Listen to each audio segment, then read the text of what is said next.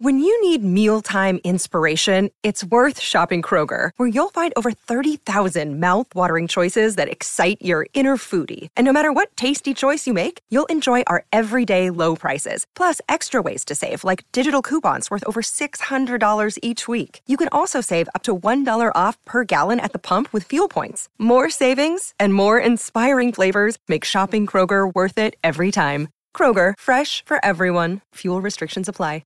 I want to tell you about the easiest way to get in the action on sports, and it's called Underdog Fantasy and their Pick'em game. Just pick higher or lower on your favorite or least favorite player's stats, and you can win up to 20 times your money in a single night, folks. That's 20 times your money. Underdog keeps it super simple with their easy-to-use website and mobile app, and you can pick between 2 and 5 players to fill out your Pick'em entry, and if you get every pick right, you take home cold, hard cash. Once again, between 2 and 5 players, you can win up to 20 times your money in one night. And if you want to get in on this, just use the promo code 10K when you sign up for UnderdogFantasy.com or download the Underdog app to get your first deposit up to $100 doubled by Underdog. So once again, that's the Underdog app, both the Apple and Google Play Store, or www.underdogfantasy.com. You can type in the promo code 10K at sign up and get up to your first deposit of $100 doubled and start playing today. On today's episode of It's a Bit, we're joined by our good friend Michael Russo. He's the beat writer for the Minnesota Wild at The Athletic. He has Straight from the Source, Worst Seats in the House.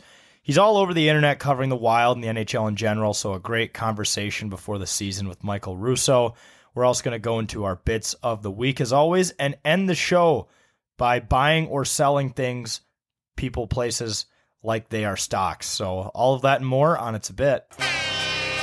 This is the It's Bit podcast presented by 10,000 Takes. Burgeoning empire called 10,000 Takes. This is the It's a Bit podcast featuring Boss Man, Wags, and journalist Jake. Journalist Jake's a bitch, motherfucker. Hey, you know those guys that do 10,000 takes? They do some funny bits, right? They're good. They're funny dudes. Yeah. 10,000 Takes. You're hanging with the number one podcast in the Twin Cities. It's a Bit with 10,000 Takes. Last name ever, first name greatest. All right, folks, welcome back to another episode of It's a Bit presented by 10,000 Takes. My name is Boss Man. I'm joined by journalist Jake and producer Cam. It is Wags' birthday. We'll give Wags a little birthday shout out. He's not on the pod. His girlfriend reserved him a restaurant reservation somewhere in Minneapolis that he said was fancy. So, yeah, he's not joining us, but it is 3M Open week, folks. This is the 1 week a year where the PGA Tour comes to Minnesota, and I could not be more excited. How are you guys feeling? Pretty good, but I think there might be a bigger golf tournament in town this week. Well, I think it might be bigger now. As of 2 years ago, we at 10,000 Takes hosted the second biggest tournament in Minnesota besides the 3M Open.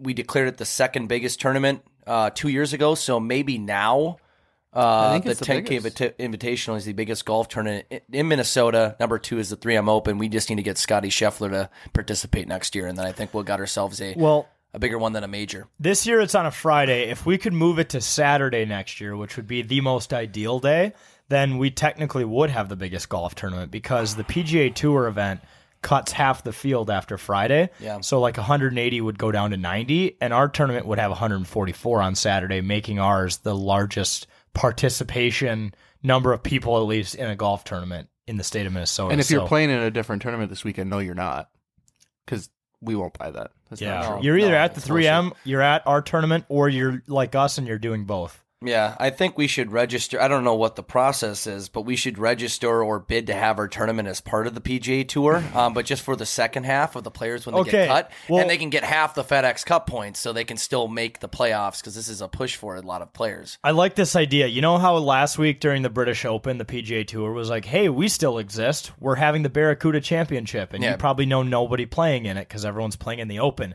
That would basically be like the 3M, like, hey, the 3M Open is happening this week, but there's also the 10K Invitational at the same time for the guys who weren't good enough to be in the 3M, which is our entire field. Exactly. So technically, maybe we're all registered PGA golfers now after this weekend. Yeah, we should, as a gift next year, we should hand out photoshopped PGA Tour cards and be like, you don't need a hat, you don't need a towel, you don't need a ball mark. here's a PGA Tour card. Try to show up at the 3M tomorrow with this and see if they let you in the front door. They might. Don't look too closely at the PGA Tour logo. It may allegedly have one little alter to make it so we don't get a cease and desist. Right. But it's a legitimate PGA Tour Maybe the logo. golfer will have like an eyeball or something. Yeah. Or like he'll have like one tooth. But you don't need to look at that because it will be the legitimate logo, and it will be an official PGA Tour card. Yeah. Yeah, like I mentioned, folks, we have an interview with Michael Russo coming up later. But before we do that, we're going to go through our bits of the week. And even before that, I got to give a Loons update. Oh, yep. So as of noon today, on the Minnesota United Twitter, they claimed that they have, quote-unquote, bought the Twitter bird from the company X, which is now Twitter.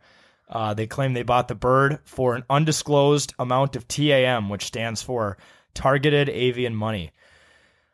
Is this like a joke? I'm confused if I was supposed to understand this joke. I don't know if the admin's just smarter than me or what the bit was. But yeah, Twitter for the web now has the X logo. And I did see another thread on Twitter saying that Meta is claiming, which is Facebook is claiming that they own the rights to the letter X, which is fucking bananas if you can just buy a letter. But long story short, Minnesota United claims they bought the bird icon, and it just begs a question for us media members of why the fuck they didn't spend this money on Lionel Messi, because he just scored his first goal in the MLS this weekend. I was going to say, this probably cost just as much to get the Twitter bird as it was Lionel Messi, but it doesn't make sense to me because the Twitter bird is like a little Tweety bird. We're the Loons. That does not match. So I better be a joke or else I'm going to protest. Yep. Even though I'm not a big Loons fan, but I'm still going to be upset because they're a Minnesota team. But that doesn't make sense for them to buy that bird. It's got to be a joke. If this is why the front office, this is what the front office is spending money on. That's why we're 10th out of 14 on the table. Yeah, come on. On the table, and we can't get past a conference final. Yeah. Like other Minnesota teams. I have no comment. I know nothing. Comment? I know nothing. You know about nothing? Soccer. I told everyone until the end of this season, if that's what they call it a season, I'm giving the Loons update. This was actually one of the beefier ones. I think it was a joke. I still don't know. I still don't know what avian means. They said targeted avian money. AVIAN. It's like the avian flu. Is that like is that a thing? The avian flu is a real flu. So I don't know if it has anything to do with the money. Is that a country? Is that a city? A territory? You'd have to look up the avian flu. Avian is like a city and or... Cam, you're the producer. Look this shit up. Avian flu. Bird flu. Otherwise known as the bird flu. So we're paying them in biological warfare currency. So it's gotta be a joke because it's a play on. It obviously is a joke, but... Southern China.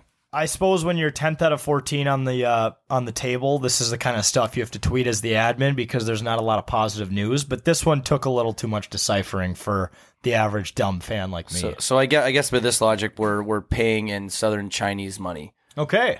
Or something. All right. I guess. So this makes sense. This cashes out. Yep.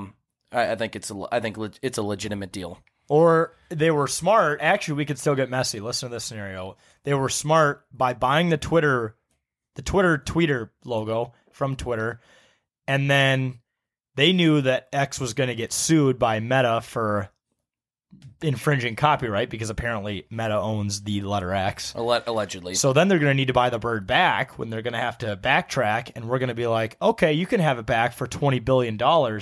We're basically going to pull a Saudi move, show up at Messi's front door, offer him that $20 billion, get Messi on the team, bring him to the Twin Cities, which is a place I know he does not know about. He probably doesn't know this place exists. Right. And then we're going to win the table. Yeah. And then we're going to get to celebrate a championship, burn the city down. We're going to get to do the whole thing. So maybe this is a long-term plan by the front office. I'm here for it. Yeah, MLS Cup, by the way. By the way, when are we starting to own letters of the alphabet? Of course, Mark Zuckerberg.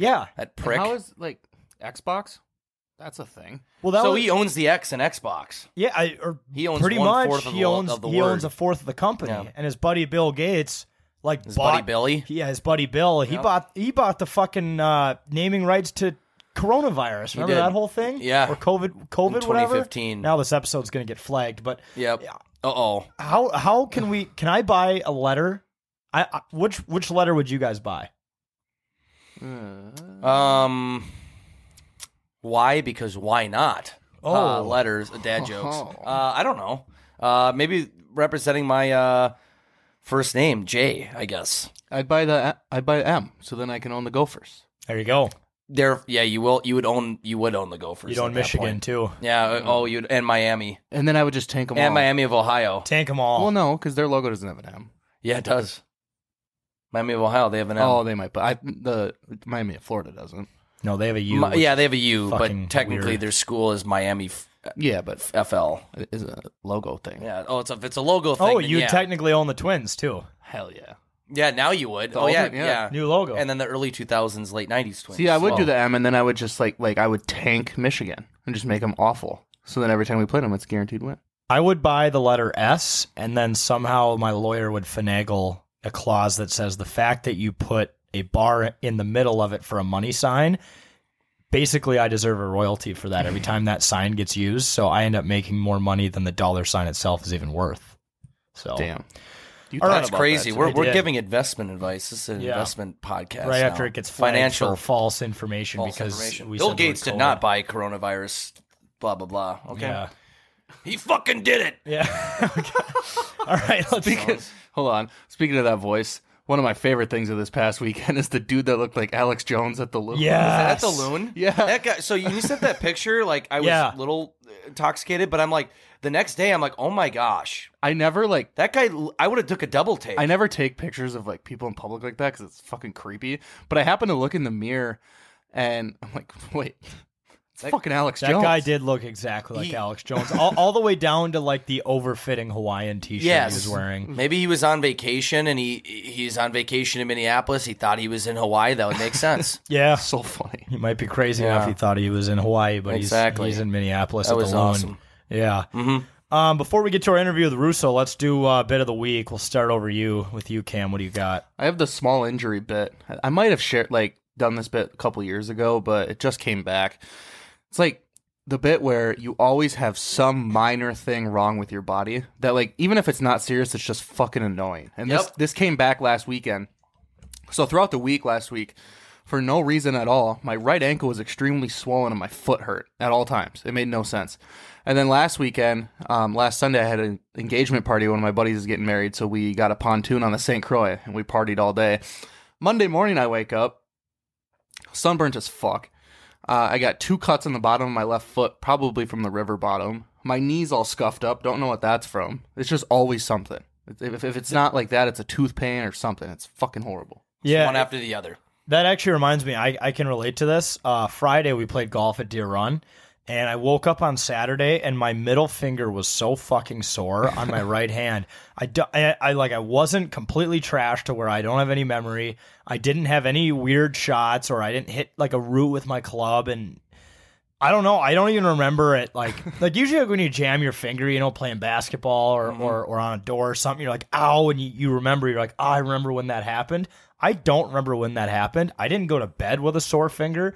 I just woke up and it's pretty much back to normal by now. But if you think about that recovery time, that was like a 4-day ordeal. Stupid. Yeah. And I played golf Saturday morning and it was kind of a fucking pain in the ass because my middle finger hurt.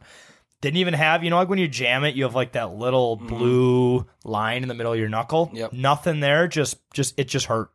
For no reason. Have you guys ever had a cut on the bottom of your foot? Yeah. It's the first time that's ever happened to me that I can remember. It is stupid. Because obviously you like walk all the time. And like we play hockey tomorrow night and I'm actually kind of scared. Like it's not going to feel great. Pop a bunch of pills, put a Band-Aid over it, wrap it up, and you'll be good to go. Well, the dumb thing is there's 2 of them. Yeah. And then one is like right where... Are they on the same foot? Yeah. That's not the end of the world, True. man. One is on like the big, like where the big toe and the foot meet. So it's like right in that little like crack, whatever you want to call it. It's fucking horrible. See, this is kind of funny because my family grew up boating at the St. Croix River every weekend because it's pretty close to where my parents live. And my mom, as a kid, used to always make me wear like those water shoes. Yeah. And I always bitched about it. And my friends never had to wear them. And I would cry and I would throw a fit.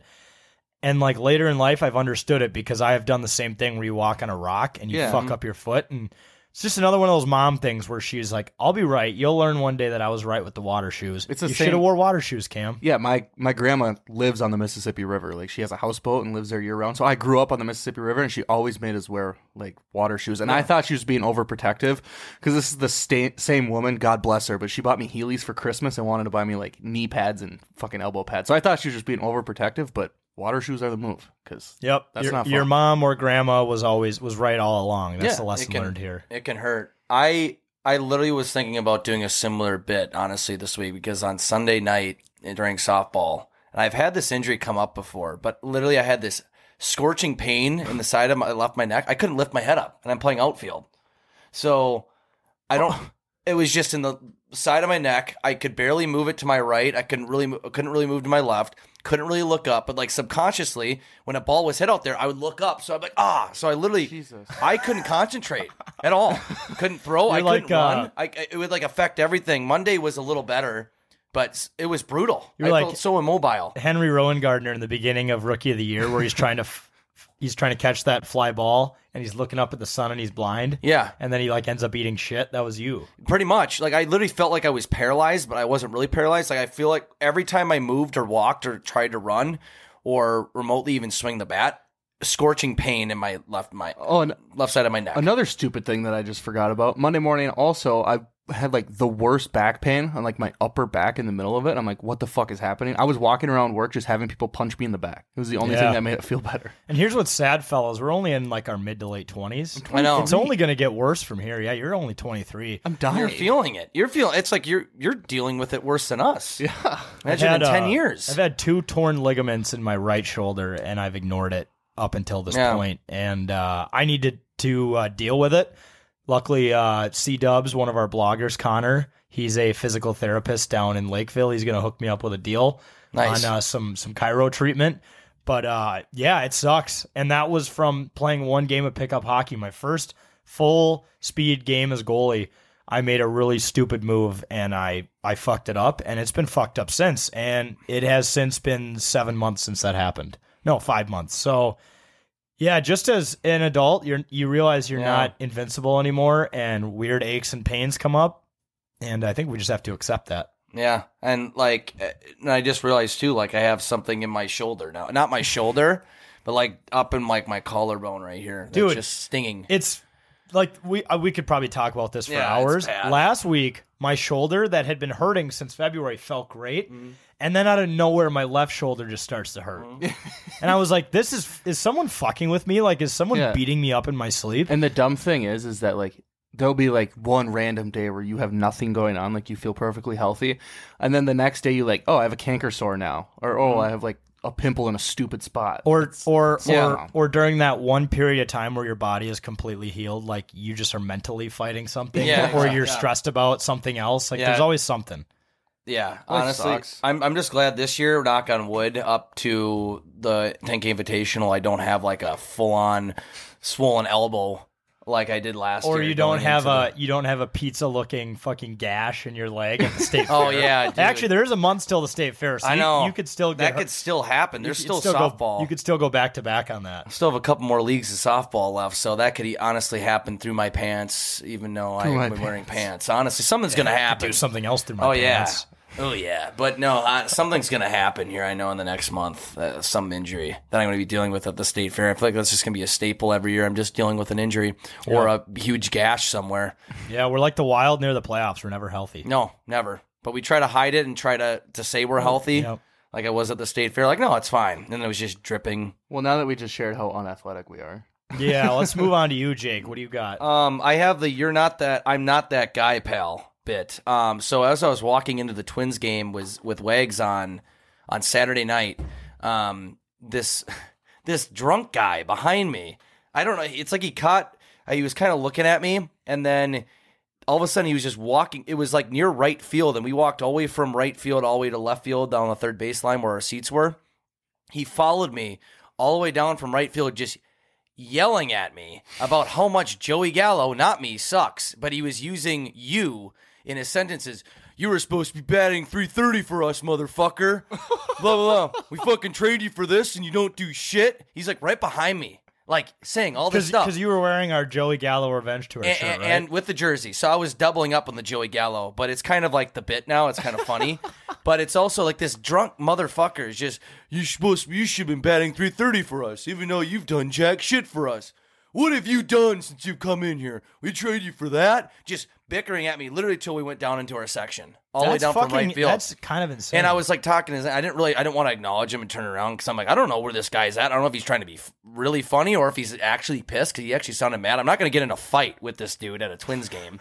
And I said it like kind of under my breath, but kind of a little loud. I'm like, I'm not Joey Gallo. I'm not that guy, dude. I'm not that guy, pal. Like, it's like, but I've had this before where you're wearing a jersey and like, especially like Kirk Cousins I was gonna or say, whatever. You probably dealt with this more than anybody, though, with the Kirk impression. Yeah, like that. But then going back to when I was younger, wearing certain players' jerseys, like, oh yeah, and yeah, you suck. They say you, as in you're the guy. I'm just wearing the jersey because I'm a fan, or I'm just wearing the jersey. But this was like took it to a whole other level, just following me. I don't know where his seat was. I don't know if he was with anybody, but he had 2 beers in his hands, and he was just fucked up, yelling at me about how much you suck and how much you've been fucking over the team, and you've done nothing. You should have been better.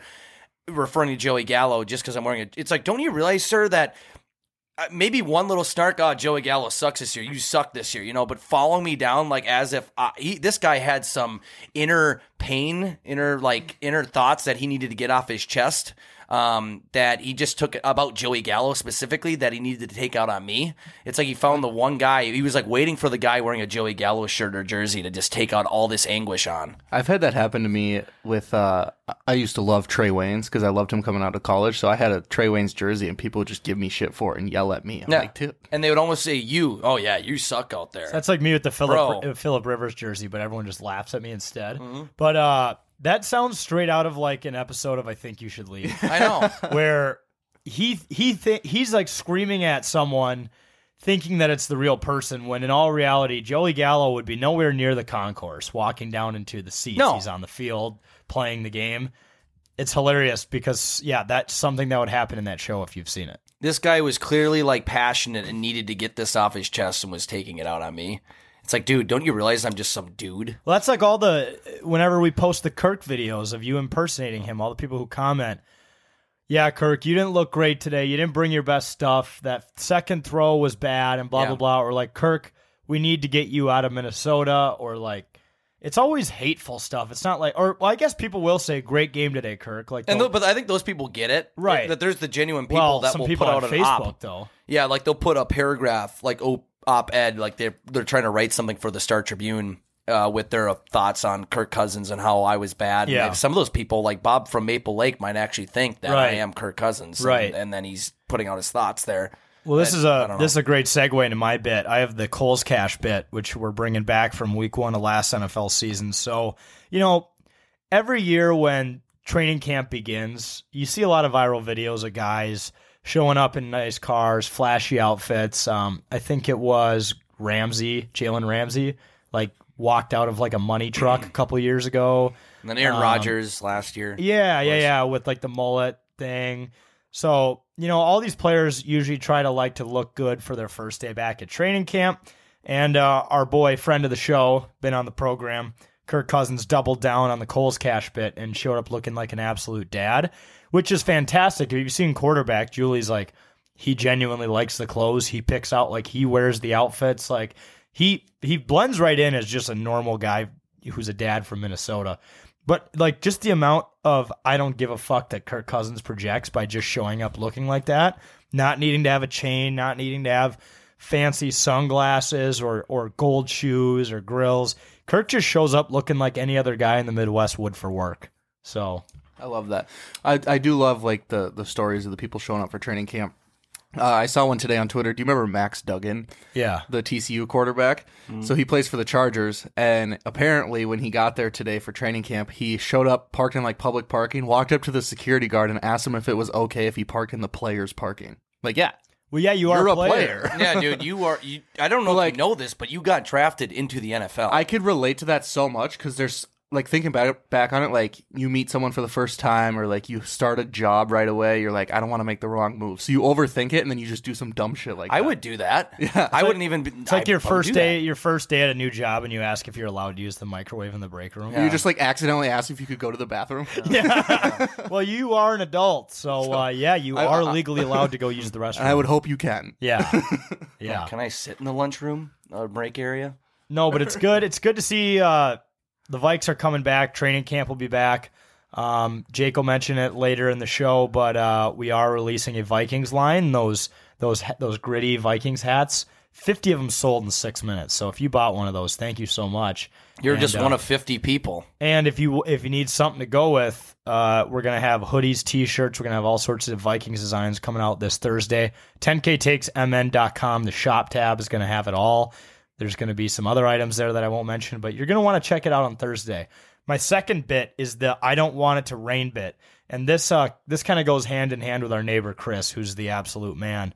But it's funny because I was outside talking to him as I was mowing the lawn, and I was just drenched in sweat, and I'd only done probably the first half of the yard because you guys know how it's on a hill and it's absolute shit to go out and mow that lawn. Mm-hmm. And I was just drenched, and he goes, "You look like you're having fun." I go, "Dude, at this point, I just don't want it to fucking rain anymore." Like, I was the guy all summer who was saying this drought sucks, everything's dead.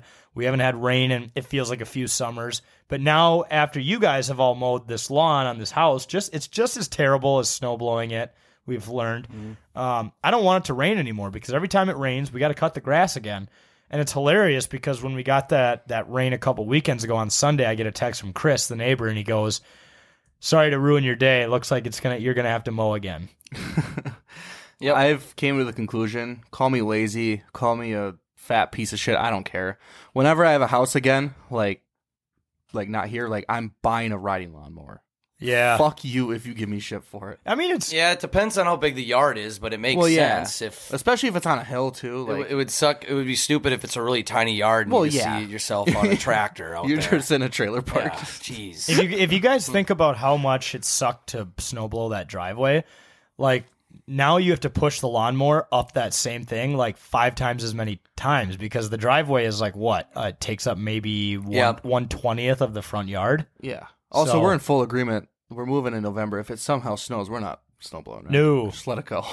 No, it's not legally. It's not our problem anymore. Mark Rosen, I don't think Mark Rosen will come over in that time period, so we should be okay. Well, hopefully our new studio will have an elevator, so Rosie should be safe next time. Yeah, there's street parking. The city will take care of the snow outside of the studio, so we'll be fine. But the whole, I think the funniest part about this bit of the I don't want it to rain bit is that, like, our neighbor's in on it now too, and like feels bad for us when it rains because he knows how much our yard sucks and how much we hate to push mow it. So shout out to Chris for sympathizing with us. He emphasizes he understands what we're going through. So it's very traumatic, man. I mean, it's gonna haunt me till the day I die is mowing, just doing anything around this house because it's a pain in the ass. Yeah, the structure. The topography of this yard, I should say, it's kind of brutal. The dumbest thing is, too, though, like, since we rent, we hate it. If I own this house, I would love it. Totally different. It would be great.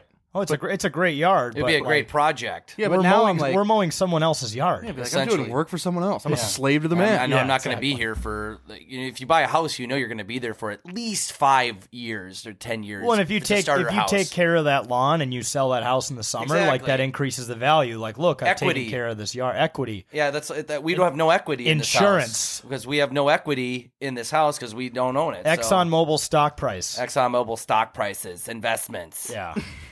All right, this seems like a dumb enough spot to cut to the interview with Michael Russo, so let's take a quick commercial break, and we'll be right back. Are you all getting hyped for the Minnesota Vikings season, just like we are? Well, we are releasing a 10K Takes Minnesota Vikings-themed merch line on Thursday, July 27th, so a day after this episode of the podcast is released, or if you're listening to it well after July 27th, well, then it's live. But live on July 27th, Thursday, our Vikings-themed merch line is out. We got a cool Vikings logo, gritty style t-shirt, sweatshirt.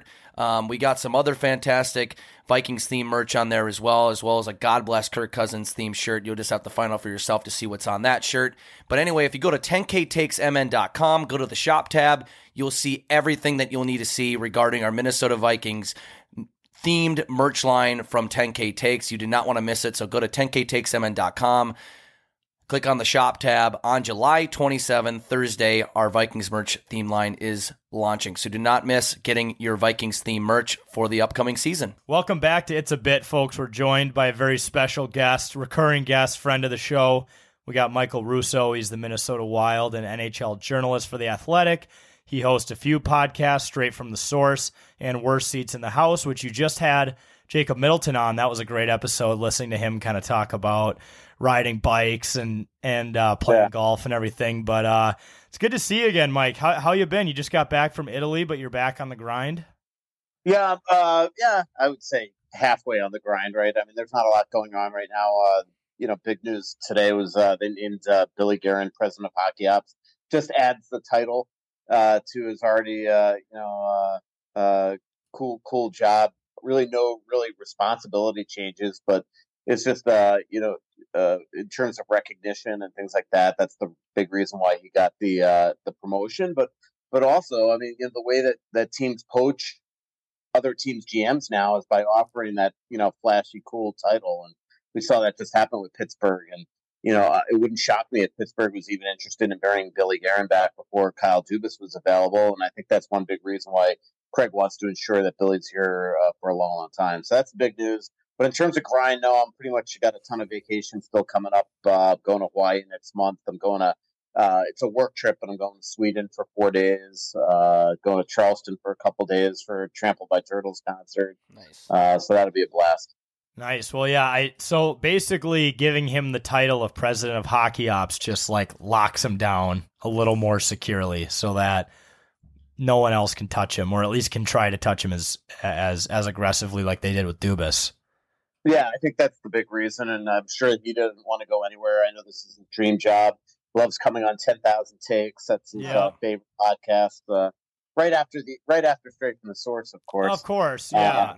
He's more of a regular guest on your show, which makes sense considering you're a legitimate journalist. But we have drums at our house. We're also good friends with his son Liam, and have ran into him at multiple bars. So we're working some other angles with the family that I don't know if you've locked down yet. No, I think I told you guys that last time I was on with you, is that Liam's a huge fan of yours. You can see every single thing that you guys post.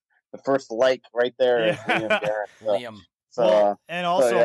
And also Bill always told us, like, I'm surprised you guys don't run into my son more often when you're out and about. And we just started running into him, and sure enough, now he usually gets the invite when we're heading to Maynard's or Cowboy Jack's. So he's a good dude. Yeah, he bought us. Yeah, he bought us a couple of drinks, or one of the times we were out, and we were talking to Bill about that, and he's like, "You guys, you're buying them drinks? Yeah, what are you doing?" And we were like, "Well, we're assuming you're using your card, right?" And he goes, "I fucking hope not." Yeah. He's like, "Cause I don't know how many drinks he's buying." I know it's good. So just to tell you what type of guy Billy Guerin is, when he was hired here in 2019, I was actually in Cabo. Cancun, and one of the two, Cabo actually, and I'd been working the story for 3 weeks, wrote the news story from down there that he was hired. But I missed the press conference, and I texted him and I said, "Hey, any chance that you'd meet with me?" And so the day after his press conference, he gave me a one-on-one. And so we did this one-on-one like Q&A. I turned it into 2 parts. One was all family, and the other was just his visions for the Wild. For the family part, his son, one of his daughters, and his wife came down. We were meeting at the St. Paul Grill Bar. And so the last thing I said to the family was, I'm like, "Hey, I need a couple family pictures. Can you make sure you get that? It'll really make the story colorful." And all of a sudden, Liam Guerin pipes up. He goes, "Do you want shirtless or with the shirt on?" And that's when I knew that this kid, he was a confident kid, very much like his father was when he was a player. Yeah, spitting image. Wow. Yeah. Well, then it was a good fit when his son's saying that too. Like, this family belongs in Minnesota. Right. Exactly. And it's funny because while we're on the subject of Billy, you posted that article today on The Athletic. By the way, the best money you can spend a month is reading Russo and Joe Smith tackle all the inner workings of the Wild, along with all your other teams, but with The Athletic. But you wrote the article about Billy's title upgrade, and he mentioned a meme called, quote unquote, "It's been 0 days since a Minnesota sports team hurt me." Did you know that we not only created that meme, but we also sold that on a t-shirt? No, I did not know that. But that is not a shock to me that's where Billy has seen that. I'm sure his son has showed it to him a bunch. Yeah, so it was just funny because a few people texted me that, and they were like, "Oh shit, like that's our meme," and That's like the T-shirt we sold. We actually have one specifically about the Vikings because it happens to them just as often. But I kind of, that jumped out when I was reading your article on the page when I saw that. I'm like, oh yeah, that's one of those like depressing memes we post after we eventually lose in the first round of the playoffs. Yeah, we have it queued up. We have it scheduled. It's pretty much scheduled. Yeah, and then we're like, seriously. Yeah. But no, that. What is it? What I've written it so much. It's like 171 straight seasons of no championships here in Minnesota since '91.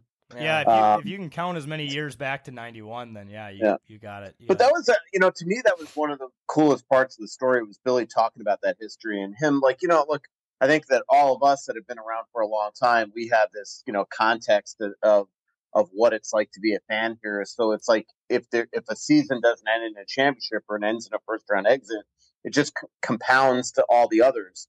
Where Billy's been here for 4 years, 2 of them really were weird pandemic years. And so he's trying to build this team over the hump with, as he says, one hand tied behind his back with the buyout charges. And I think that he's starting to realize that, look, this is part of the things that he's trying to tackle here with the fan base is that every time that they don't advance past the first round or go and win a championship, that it's just felt like another disappointment. And, what he said that I thought was really appropriate is that he's like, look, I get it. I was a Red Sox fan growing up, and 100 years before they won a championship again. And so I think he realizes now what it's like to be the GM and now the president of Hockey Ops in Minnesota. And trust me, between Craig Leopold and Bill Guerin, those two want to deliver the fan base a championship, but it is going to take some patience and some time. I know fans don't want to hear that, but they have a ton of prospects coming up. They want to obviously get these prospects to a point where they could be impactful players here. Then when that buyout pain is over, you supplement that with a couple maybe free agent pickups and things like that. Well, there was a couple people, well, more than a couple people after we lost in the first round again this year saying, people would bring it up, and I think it's a valid reason that, his hands are tied behind his back because we have the Parise Suter buyouts buyouts and the salary hits and everything. And there are people that have said that's just an excuse. This is no reason they've lost in the playoffs, blah, blah, blah. Bill needs to be held accountable. I'm glad he brought it up this year to the media because he's being transparent. While it was a decision him and the rest of the ownership made, it's the elephant in the room. It's a true fact. You can't ignore it. I mean, I know that you don't want to make up excuses, but it's literally inhibiting the cap space. Right. It's a physical thing. It's not like a Kirk Cousins argument or all this like that. Just it's in the air, like it's subjective. This is actual concrete data we're talking about here. There's evidence for this. It's a lot of money, so it drives me nuts when someone says that's the Wilder last year spent $12.7 million less than every other team in the league had the ability to. And the next 2 years, it's going to be 14.7. Now, there are people that say that's self-imposed, but as I wrote today in the story, I went back to a story that I wrote in 2020 when he almost traded Zach Parise to the Islanders. It fell apart at the last minute, but I think Zach Parise is not going to retire this summer. It doesn't make sense that somebody wired like him would retire after a 20-goal season. But the reality is that we're doing this podcast on July 25th, and at least publicly, Zach Parise has not re-signed. So right now, just imagine if he had traded him to the Islanders that year, Bill Guerin and the Wild fan base would be freaking the heck out, worrying if Zach Parise was going to retire because of the cap recapture. If he retires tomorrow and he was traded in 2020 to the Islanders, the Wild would immediately have to get rid of $9.5 million worth of players or a player. And if that happened next year, if Zach retired next year, it'd be $19.7 million. So abruptly, out of the blue, without expecting it, the Wild in the middle of the offseason would have to shed that type of salary in a league where you can't just buy out players if there's not a second window. It's not easy. And you're just eating into your team. So look, it was self-imposed, but what he chose was the cost certainty of knowing this is exactly, we've cut ties, hands are clean. This is what our cap situation is these next really 8 years, but the 4 painful years. And then you go out and start operating like the other 31 teams in the league. But that is just reality, is that if Parise was traded a couple of years ago and he retired now, the Wild would be absolutely up shit's creek. Yep. So yeah, I think it was the right decision at the time, but it drives me nuts when people say that's an excuse or whatever when we're talking about Parisi Suter. I don't think they know what they're talking about. I mean, look, I was talking to a player about this yesterday. The Wild, with all due respect to him, when Eric Sinek and Ryan Hartman were hurt in the playoffs, Sam Steele was the number one center on this team. When Joe Pavelski went out for the Dallas Stars, they moved Tyler Seguin up, and Tyler Seguin was on the number one power play, a $9 million hockey player. That's where you find the difference between the Wild right now and the other 31 teams. The Wild did a great job all year accruing cap space to the point that they could go out and buy at the deadline, and they added 3 or 4 players. But the reality is that where it really showed the lack of depth for this team was in the playoffs when they did not have that extra really top-notch player to make up for the Eric Sineks and the Hartmans who were hurt. And so, excuse or not, excuses sometimes are real.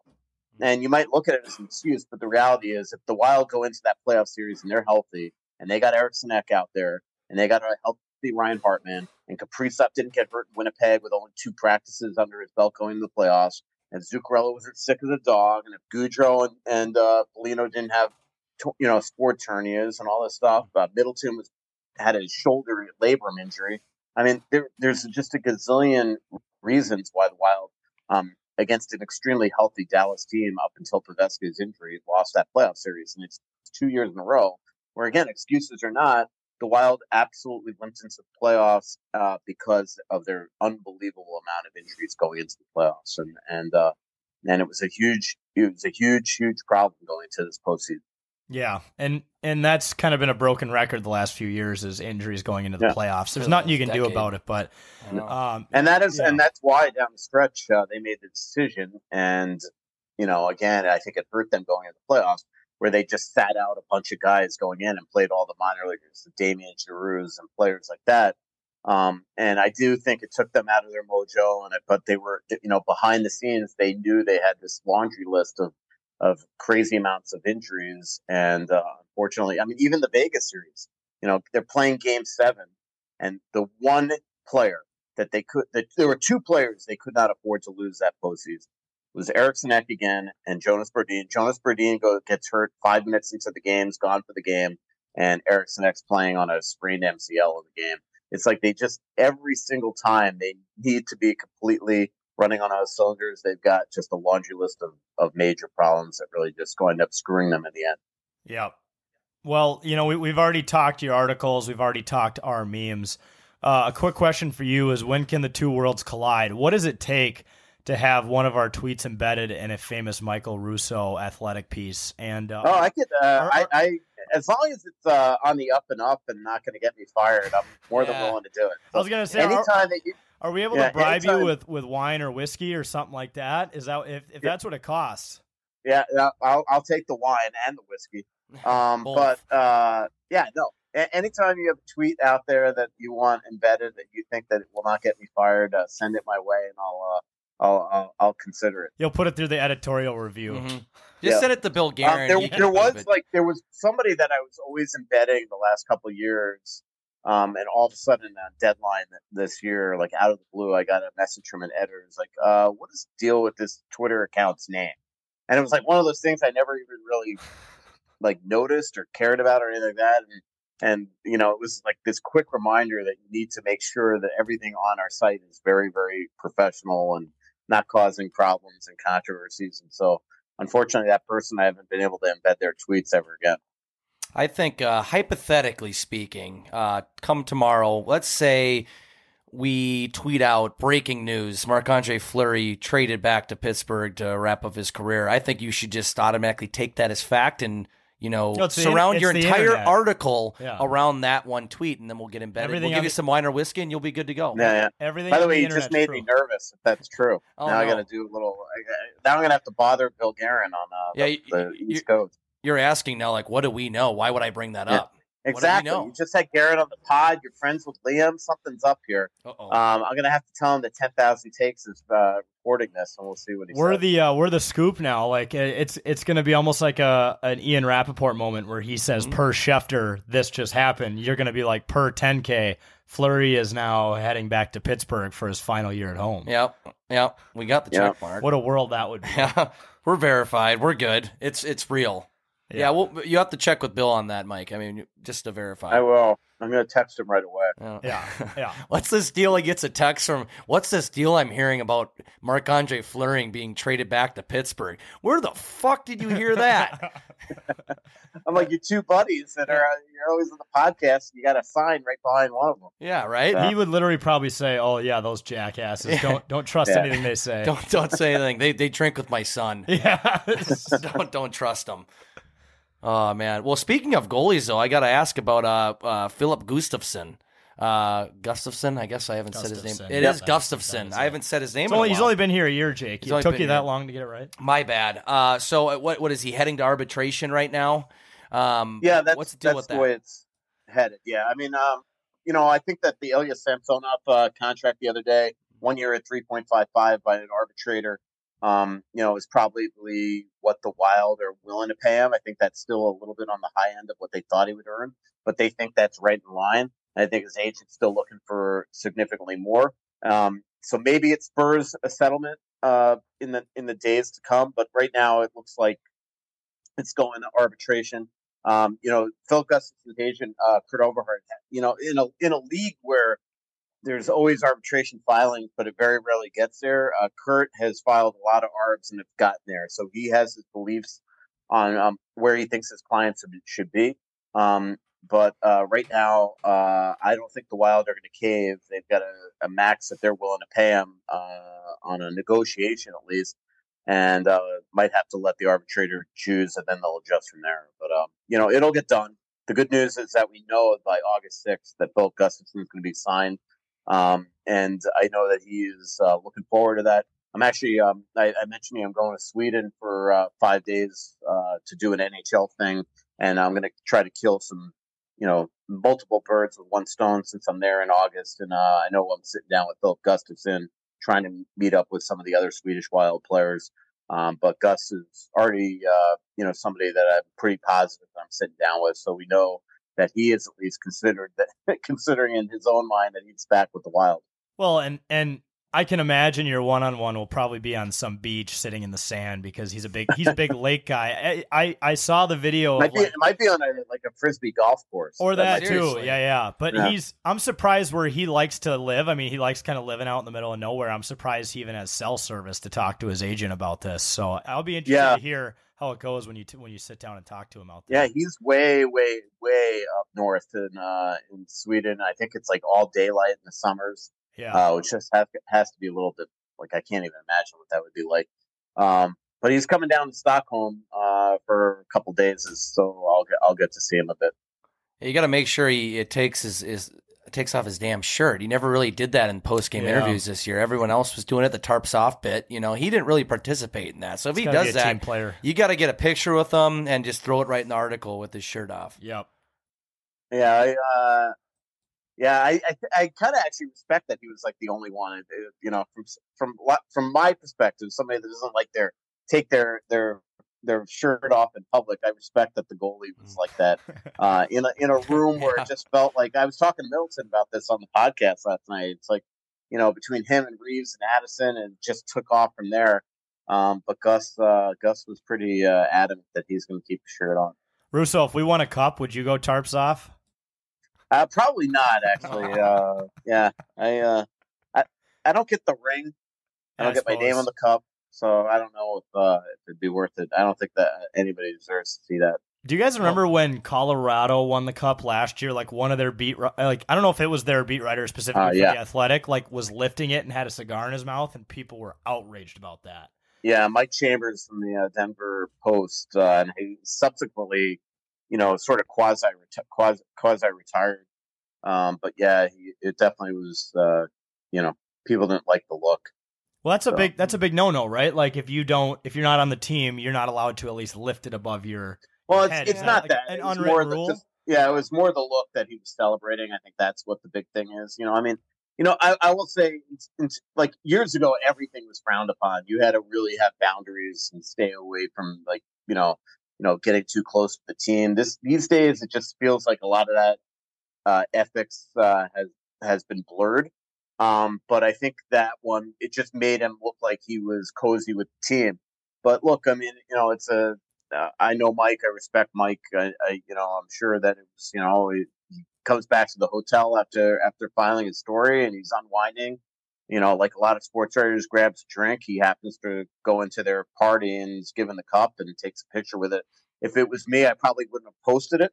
Right. But Mike decided to. But again, I think that was the big thing from a journalistic standpoint. I think it just gave a lot of journalists and maybe some fans a little, more of a appearance that he was maybe cozier with the team than normal. But Mike's was a good journalist for a long time, and I'm sure will continue to write and be in the business.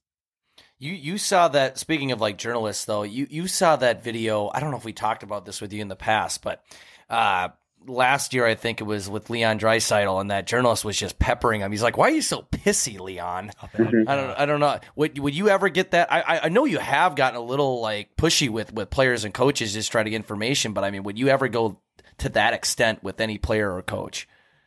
Probably not in a public setting like that. I mean, that reporter was Jim Matheson. He's in the Hall of Fame. Yeah. And Jim's covered this league longer than Leon's been alive, quite frankly. And so I think that was probably, the way it came across on TV, it wasn't great. But I had definitely gotten probably tenser exchanges with players, but it's always in a one-on-one situation or a scrum. I remember one of my first years here in Minnesota, I asked a question and a player rolled his eyes at me. And the second that scrum ended, I went up to the player. I'm like, "Don't ever do that. Like I'll embarrass you if you want to embarrass me," type thing.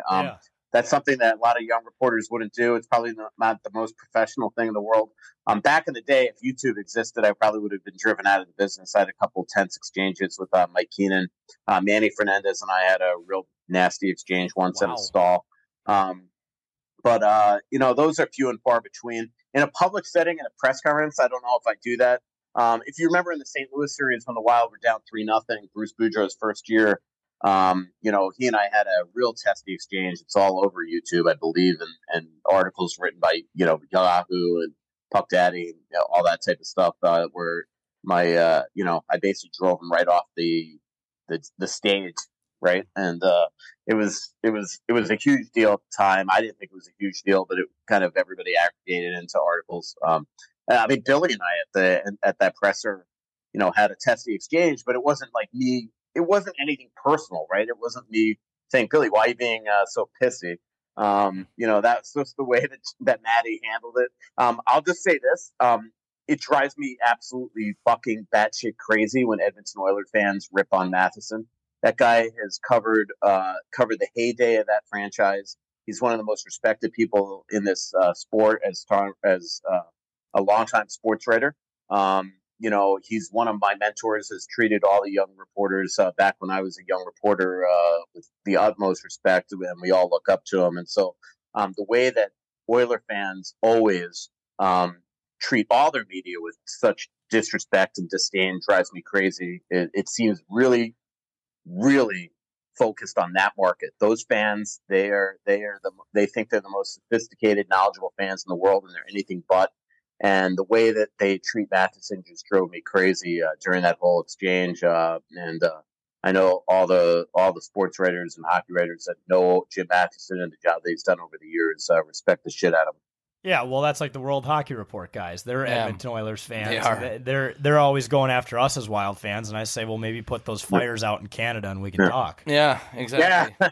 But I mean, it's not even going after fans. I mean, the way they treat their own media is unbelievable. Maybe it's my perspective because I'm treated so much differently here in Minnesota by fans that treat me way above and beyond nice since I got here from day one. It just seems like Minnesota's fans in general, for the most part, but especially Wild fans, have always treated their local beat writers with just respect and enjoy reading and being entertained and knowing everything that's going on with the team. And they got some damn good hockey writers up in Edmonton, and the Oiler fans, I've never seen anything like it. The way they tweet at guys like Mark Spector and Matheson and a couple others up there as well. It's just unbelievable the way that they're treated. It's like they're more upset at the journalists just covering the team than they think they could do it better. Yeah. It's like they think the journalists are impacting the performance of the team or something. You guys are just in a way more sophisticated way the messenger, right? Like you're just the one talking about and asking the questions. Don't get mad at me. Yeah. Get mad at them. Yeah. And that's why actually when I do like podcasts and sit down with players, I try to ask fans on Twitter what they want to know. And 9 times out of 10, the best questions that I ask a guest when I'm hosting a podcast or a radio show come straight from the fans. It's unbelievable. I did that podcast with Jake yesterday. I thought Joe and I did a really good job, but where the podcast got really good was when the fans came up and started asking questions. The best answer elicited during the show came from a 9-year-old girl's question. So I don't know. There's just something about Wild fans. I mean, they're just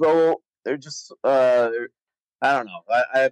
I'm glad I'm in this market, not that one other one. Every time you post a tweet saying like, what questions do you want me to ask this player or Billy Guerin, I'm always typing something out and then I stop because I say there's no way in hell he's going to actually ask him this. So I usually have to delete it.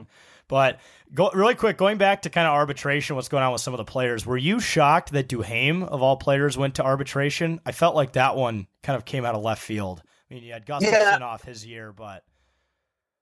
Well, I mean, that's the good thing about arb rights is, I like when a player goes to arbitration because it also means that I'm not going to have to write about it all summer because I know there's going to be most likely a settlement before, but at a minimum, 2 days later that they're going to have a contract.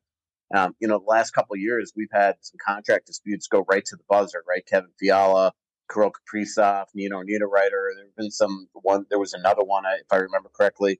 I think that other one might have been, it wasn't to September, but Eriksson Ek went to late August, but that was mostly because it hit the brakes because Paul Fenton got fired. Bill Guerin eventually, I think, re-signed him, if I'm remembering correctly.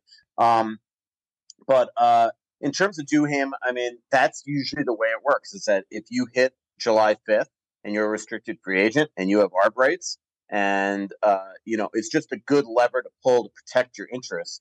But eventually, most sides know what the arbitrator around what the market's going to be like. So usually you meet in the middle, and all he did, to me, all Rich Evans, his agent, did, I believe it's Rich Evans, is just buy him a little more time to negotiate. And 1-1 is exactly what the Wild thought they were going to wind up paying Brandon Duhaime. And I think the Wild have all along thought that they'd be playing Gustafson around 3-2 or 3-3. Now that Samsonov came in at 3.55, it'll probably be a little more, but it's certainly not going to be the $4 million that I think Kurt Overhart's trying to get that Jake Ottinger got. I get what Kurt Overhart's doing though, like for Gustafson. I mean, you have, Kurt in the back of his mind knows that Jesper Wallstedt's waiting in the wings here, so he's just trying to protect his client, get him as much money, as much term as he possibly can. And my gut says that they'll punt this down the road. They'll settle on a 1-year deal or get a 1-year deal in arbitration, and we'll do this again next summer. Was Duhaime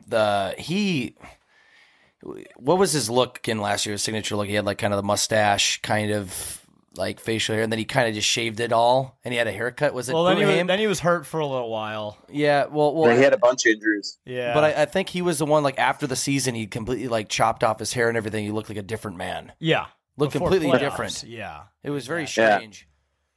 When he gets the mustache, he very much has like the Spurgeon mustache, where it kind of looks like Count Dracula, a little bit. Yeah, he almost looks Italian. Yeah, exactly. So, But look, I think that Duhaime, I think that was handled perfectly by his agent. That's actually the way it's meant to be done.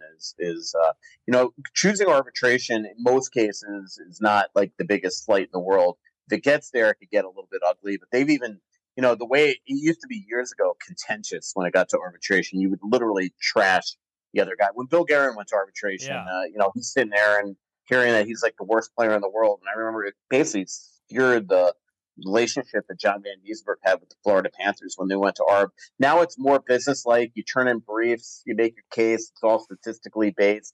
It's not like a court case where you're just saying, a bunch of other stuff that, this guy's lazy, this guy does. It's not like that anymore.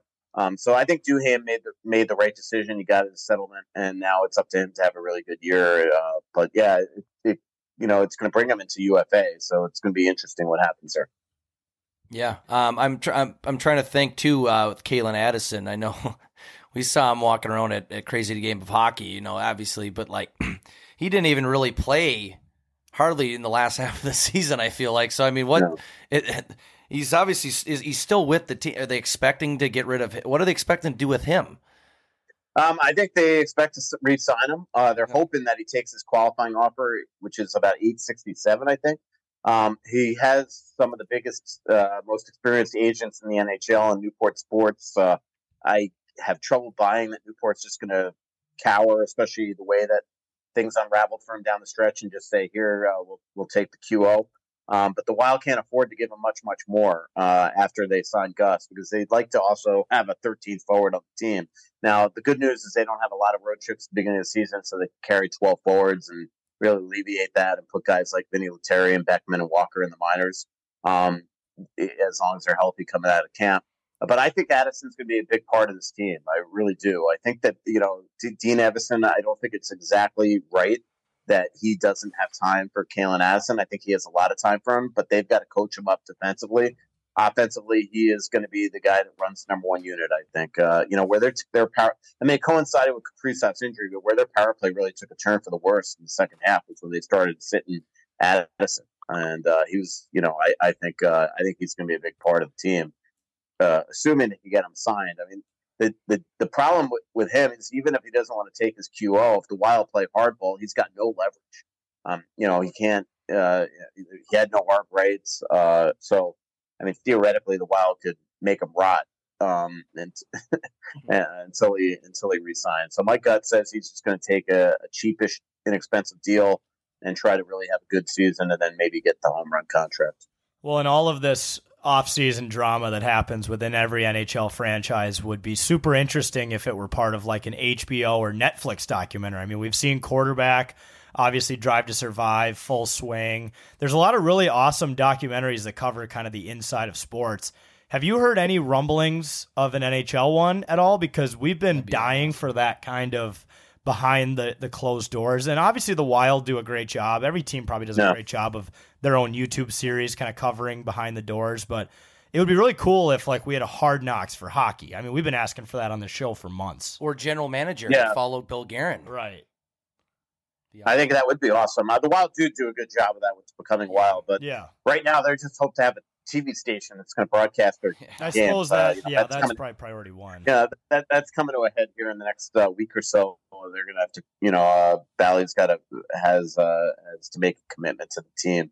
Otherwise, there's going to have to be some contingency plans made. But in terms of a Hard Knocks on HBO, if you remember when the Winter Classic first came out, they used to have the show that who was it that did the narration? The guy from oh man, it's going to drive me crazy. But anyway, what's the Showtime show? He was an actor in that. Not Liam. I'll think of it.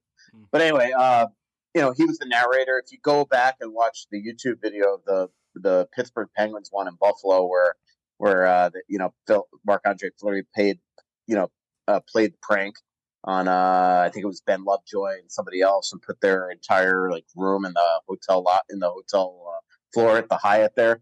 That was one of those HBO shows, and they just stopped doing it because it cost so much money. I don't know what it was. And now it's sort of the league behind the scenes does it in vignette forms and things like that. But you're right, it's not the same. Well, if ESPN wants to really own all the rights to broadcasting hockey and they want to be a respected hockey platform, they have the whole E60 videos. They have 30 for 30s. They know what it takes. They could do it. Theoretically, I know they have a lot going on and they probably don't allocate a ton of money to hockey. They could do it. ESPN. Oh, I would. Yeah, I would absolutely love it. I think that. By the way, it's Liv Schreiber. I was thinking about. I had to Google it. Okay. You've seen what's the show that he has on Showtime? It's awesome. Is it recent? Now I get. Yeah. Now I've got to Google that. I know that's a Showtime show, but I've never seen it. Ray Donovan. Ray Okay. Donovan. Okay. Awesome show. Yep. Yeah. I think they should do a, even go even deeper into the scenes of a documentary and do a documentary style docuseries on the journalists like yourself who cover the game of hockey. That'd be one boring. Really? It would. 90% of it would probably just be you waiting in line at Starbucks. That was. I mean, I'll tell you. Like, here's my day today. Okay, I get up, make myself a protein shake. I sit down. I write a news headline for the news that was coming on Bill Garrett and Matt Maka. The story that I had on that we had sitting waiting. I freshened that up. Got on the exercise bike to my right. Took a walk. Went to Caribou. Watched Veep. That's not something that would make for a great documentary. So that was my day today. Tomorrow, right now on my schedule, I got like literally nothing. So it's just it would not be a fun documentary. Maybe at the rink it would be good. In the playoffs, it probably would have been really good. Yeah. Yeah, that one. In the playoffs, that would have been actually good. I think fans would have been entertained by that. I had trying to see how much I had some. I had like police escorts into buildings, and I had all sorts of issues going on with Dallas Stars fans. I always love when you're like tweeting a picture of the rink and you're like, why did everyone leave? And the timestamp on it is like 2:10 a.m. or it's some outrageous time in the morning. Yeah. No, I mean, trust me, it's a cool job and all that stuff. But in terms of like live, like students at chat, this kid came up to me at the podcast yesterday. And he's like, 10 years ago, my brother shadowed you at a Wild game, and I'm like, that must have been fun. Like it's just not, it's not. I mean, maybe to like somebody that's new, it's got to be exciting to be in the press box, go in the locker room, and things like that. But when you're an old crusty dinosaur like myself, it gets a little monotonous, and I just don't think that it would make for a lot of heavy drama that you would see on a NHL style doc. Like if you had cameras in the locker room or on the team bus, on the team plane, it's a lot more entertaining than following me or Joe Smith around. Well, and we're good friends with the E-Bug, Connor Beaupre. I actually skate with him on Thursdays, and he talks about some famous cribbage matches you guys have had up in the press box. Is it true that you guys go head to head in that? No, it's him versus I think one of the off-ice officials, and I just go over and watch. Oh, I don't you're know an the rules observer. of cribbage. I don't know the rules of cribbage, but I always joke with Connor. I think he's the best dressed E-Bug in the entire NHL. I mean, the guy comes in like crisp, like 3-piece suit, sits down there, shows no sense of being nervous, even like, knowing that there's a chance that he's going to wind up on that ice at night. And let's be honest, I love Connor Beaupre, but I coached against him in the Henderson Foundation game and he gave up like 12 goals once. So, I wouldn't say that he like if Sidney Crosby or Nathan McKinnon came skating down on Connor Beaupre, might not be a great night for the Minnesota Wild. Yeah, we need like a Chicago type storyline there. He played for our team in the Minnesota Cup. He let in some goals that day, but it wasn't his fault. I think he faced about 50 shots a period. Yeah, so. we did not help him. I think he out still at had all. a pretty good save percentage for how many shots he took. We were falling around. We had someone on our team literally in circles on the ice. It was a shit show for him. Yeah. But we didn't set him up well, so it wasn't his fault. No, but he was our E-Bug. Yeah. Or no, he wasn't our E-Bug. He was our goalie. Right, he was the goalie. It's really, I mean, it's a cool gig, and I think he's come. Maybe actually his sidekick, I forget his name, Tino maybe. There's like a second E-Bug. Mm-hmm. I think he came really close to getting in the game once. Obviously, we remember Paul Joyce when he was like 50, almost got into a game as well. I mean, it's a pretty cool gig that these guys have, up until the playoffs. My biggest question is you got to find out, Connor needs to ask right now, is he going to be the E-Bug in Sweden? Like, are the Wild going to bring him, or are they going to maybe call up Jesper Wallstedt and bring the Swede over there just for the fun and giving the guy a taste of the NHL as the third goalie? I think it should be Connor Beaupre. Yeah, we'll start the campaign now. Make the T-shirts, make the buttons, bring Connor to Sweden. Connor to Sweden, but if he's unavailable, we have two goalies here, and we know Bill very well. Correct. So Yeah, And Jake, you're the e-bug to the e-bug. Self-declared. So whatever assistant e-bug you just said, Mike, that's not true. Bill, that guy's a phoney. Yeah, that guy's a phony because Bill confirmed I am the e-bug to the e-bug. So I maybe I go to Sweden. Yeah. Get a I'm trying to remember. It was maybe for Anaheim. I think it's Tino Vasquez is his name. I'm pretty. Okay. It might have been Anaheim. He wound up, down there at least. Probably freaking out that he might get in.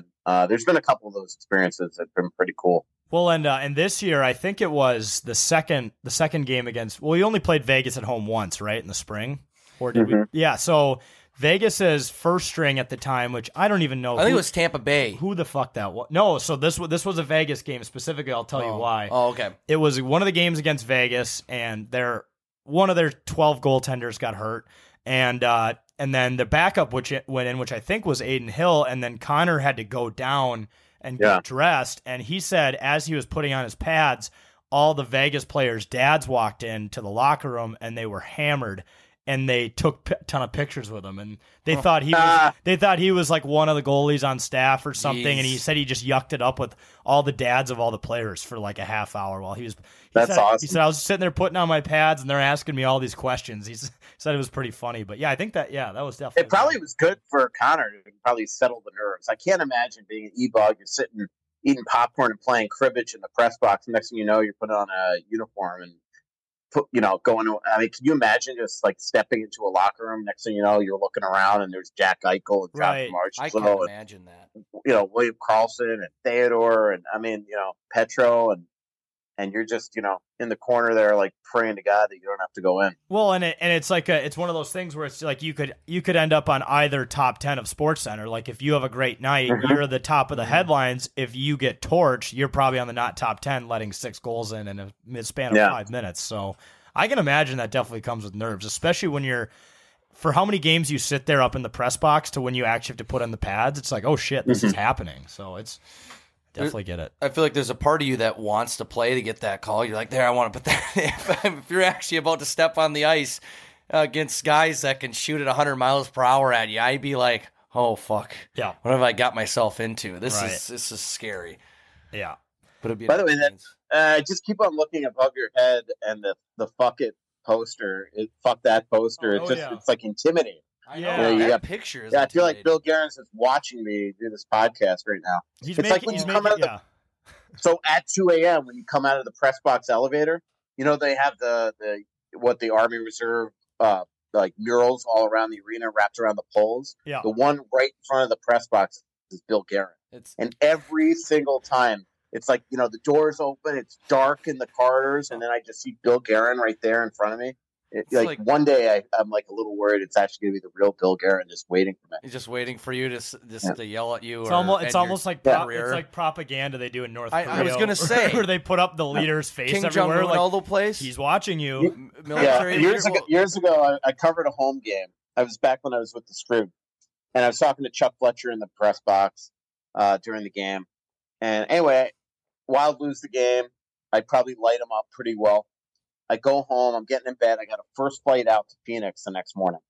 And all of a sudden, it's like 1 a.m. and I hear my phone buzz. I look at it. It's Chuck Fletcher texting me. He goes, "Hey, Russo, Mike, were you at the game tonight?" And I knew right away that he was about to light me up because he knew I was at the game. I talked to him. Yeah. And I'm like, and I just write back, "Yeah, I was at the game tonight."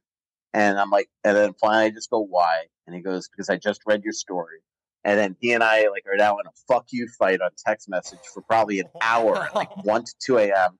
He knew I had get up early and get on like a first flight, 6 a.m. flight to Phoenix because for some reason the Wild were practicing there today. So he and I had this like stressful, like combustible conversation, which is what made me think of it because of the whole Bill Guerin like maybe yelling at me type thing. And anyway, I get to Phoenix, and just to show you how Chuck breaks the ice, so I show up in Glendale Arena. I go into practice. I clearly look like I'm tired. I see Chuck. I'm immediately in a bad mood because I see Chuck, and Chuck just looks at me and goes, "Mike, you look a little tired. Why?"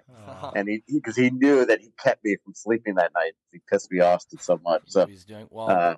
One of these days, it will be Bill Guerin waiting at that pillar for me. Like, yeah, I was going to say, It would, yeah. It's not going to be over text. It's going to be him, like with the screenshots, everything. Maybe a booklet of of everything that you said. Yeah. All the receipts. The Wild's power play where it was in the shitter back in the day, and it was like 2012, I think it was, and I lit up the power play on Twitter, and anyway, it was the second of back-to-back. We go to Chicago. We have like 5 o'clock. Meeting with the coach. That's the way it works on a second of back-to-back. So I'm down there. It's like 4:30 p.m. waiting for Mike Yo. And Yo comes out of the locker room, comes out of the coach's office at the United Center. He goes, Russo, can I talk to you for a sec? And as I'm walking in the coach's office, you knew it was going to get ugly because all the assistants left. Oh no. Anyway, he pulls out his phone and he shows me this tweet where I really was like nasty about the power play the night before. And he goes, what the fuck is this? And I just go to him. I'm like, when did you learn how to screen capture? And it definitely broke the ice. But that's how, like, when you piss off a coach, a player, or a GM, it's usually not something that you write in print. It's something you said on a podcast, said on a radio, tweeted. So that would be the thing that I think that would piss off Billy one day. It's not going to be something that I actually wrote in the Athletic. Yeah. It's something like it's going to show me a tweet of mine. It's going to be this show. Something you say. Let us know if you need anything. Exactly. Need us to cut out anything to save you one of those exchanges. Yeah, I saw this clip on the 10K show. On those dickheads my son hangs out with. Yeah. What the hell were you doing? Karen's going to call me tomorrow after Marc-Andre Fleury is traded to Pittsburgh, and he'll be like, they tried to tell you. Yeah. They tried to tell you. You ignored it. Well, I told you. It was hilarious because when we had him on here, for the first ever time, this was our first time meeting him in person. We had only gone through his wife to get him on the show. He comes in and like we kick off the show, and as a joke, I say, "So we're going to talk about how Fiala's going to be gone tomorrow, right?" And he kind of like chuckles a little bit, and then it was the next day that you announced Fiala's going to LA, and I was like, "Oh shit, I accidentally called that," and I wonder if for a second he was like, "How the fuck did these kids find out?" But then we started laughing, and he's like, "Oh, they're kidding! Thank God, we're just joking. There's not a leak." Yeah, somewhere. he definitely knew the answer. Yeah, he does not like leaks. I can tell you that for a fact. But that is the funny thing. Like he has a heck of a poker face. Like if you or a poker voice, you could ask him straight up about something that you think is going on, and he will. If he doesn't want it out there, he will convince you that it's not happening. Actually, a minute later it did happen. So sometimes that's the way of a good GM. Sometimes you got to keep sometimes things in house. Yeah, that's why he's the president of hockey operations now. Right, he has the right face for it. You got it, and the right face for portraits around the X. Yep, it's perfect. Yeah, exactly.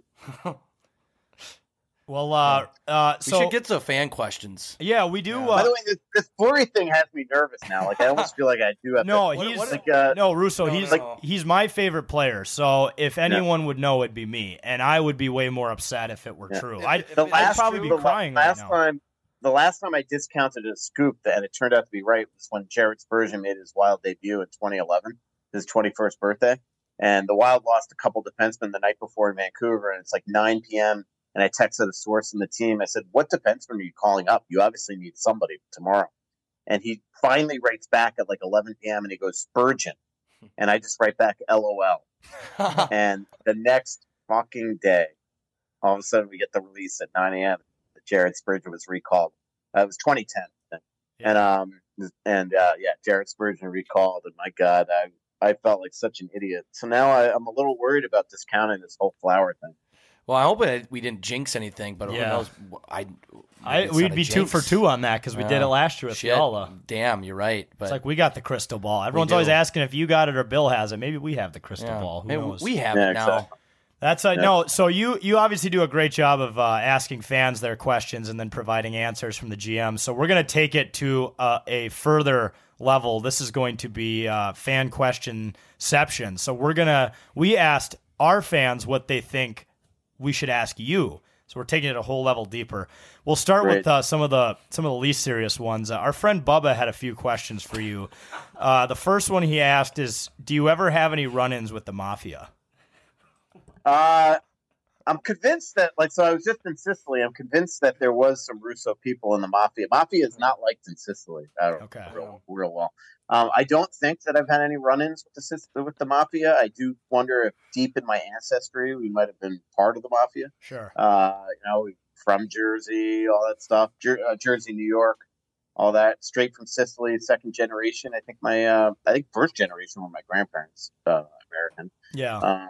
So I don't know. It would only make sense. On your second to latest episode of Worst Seats in the House, LaPanta was saying that he saw your name on a lot of garbage trucks there, and we know a thing or two about the sanitation industry in America, as that means the mob. So I could believe it.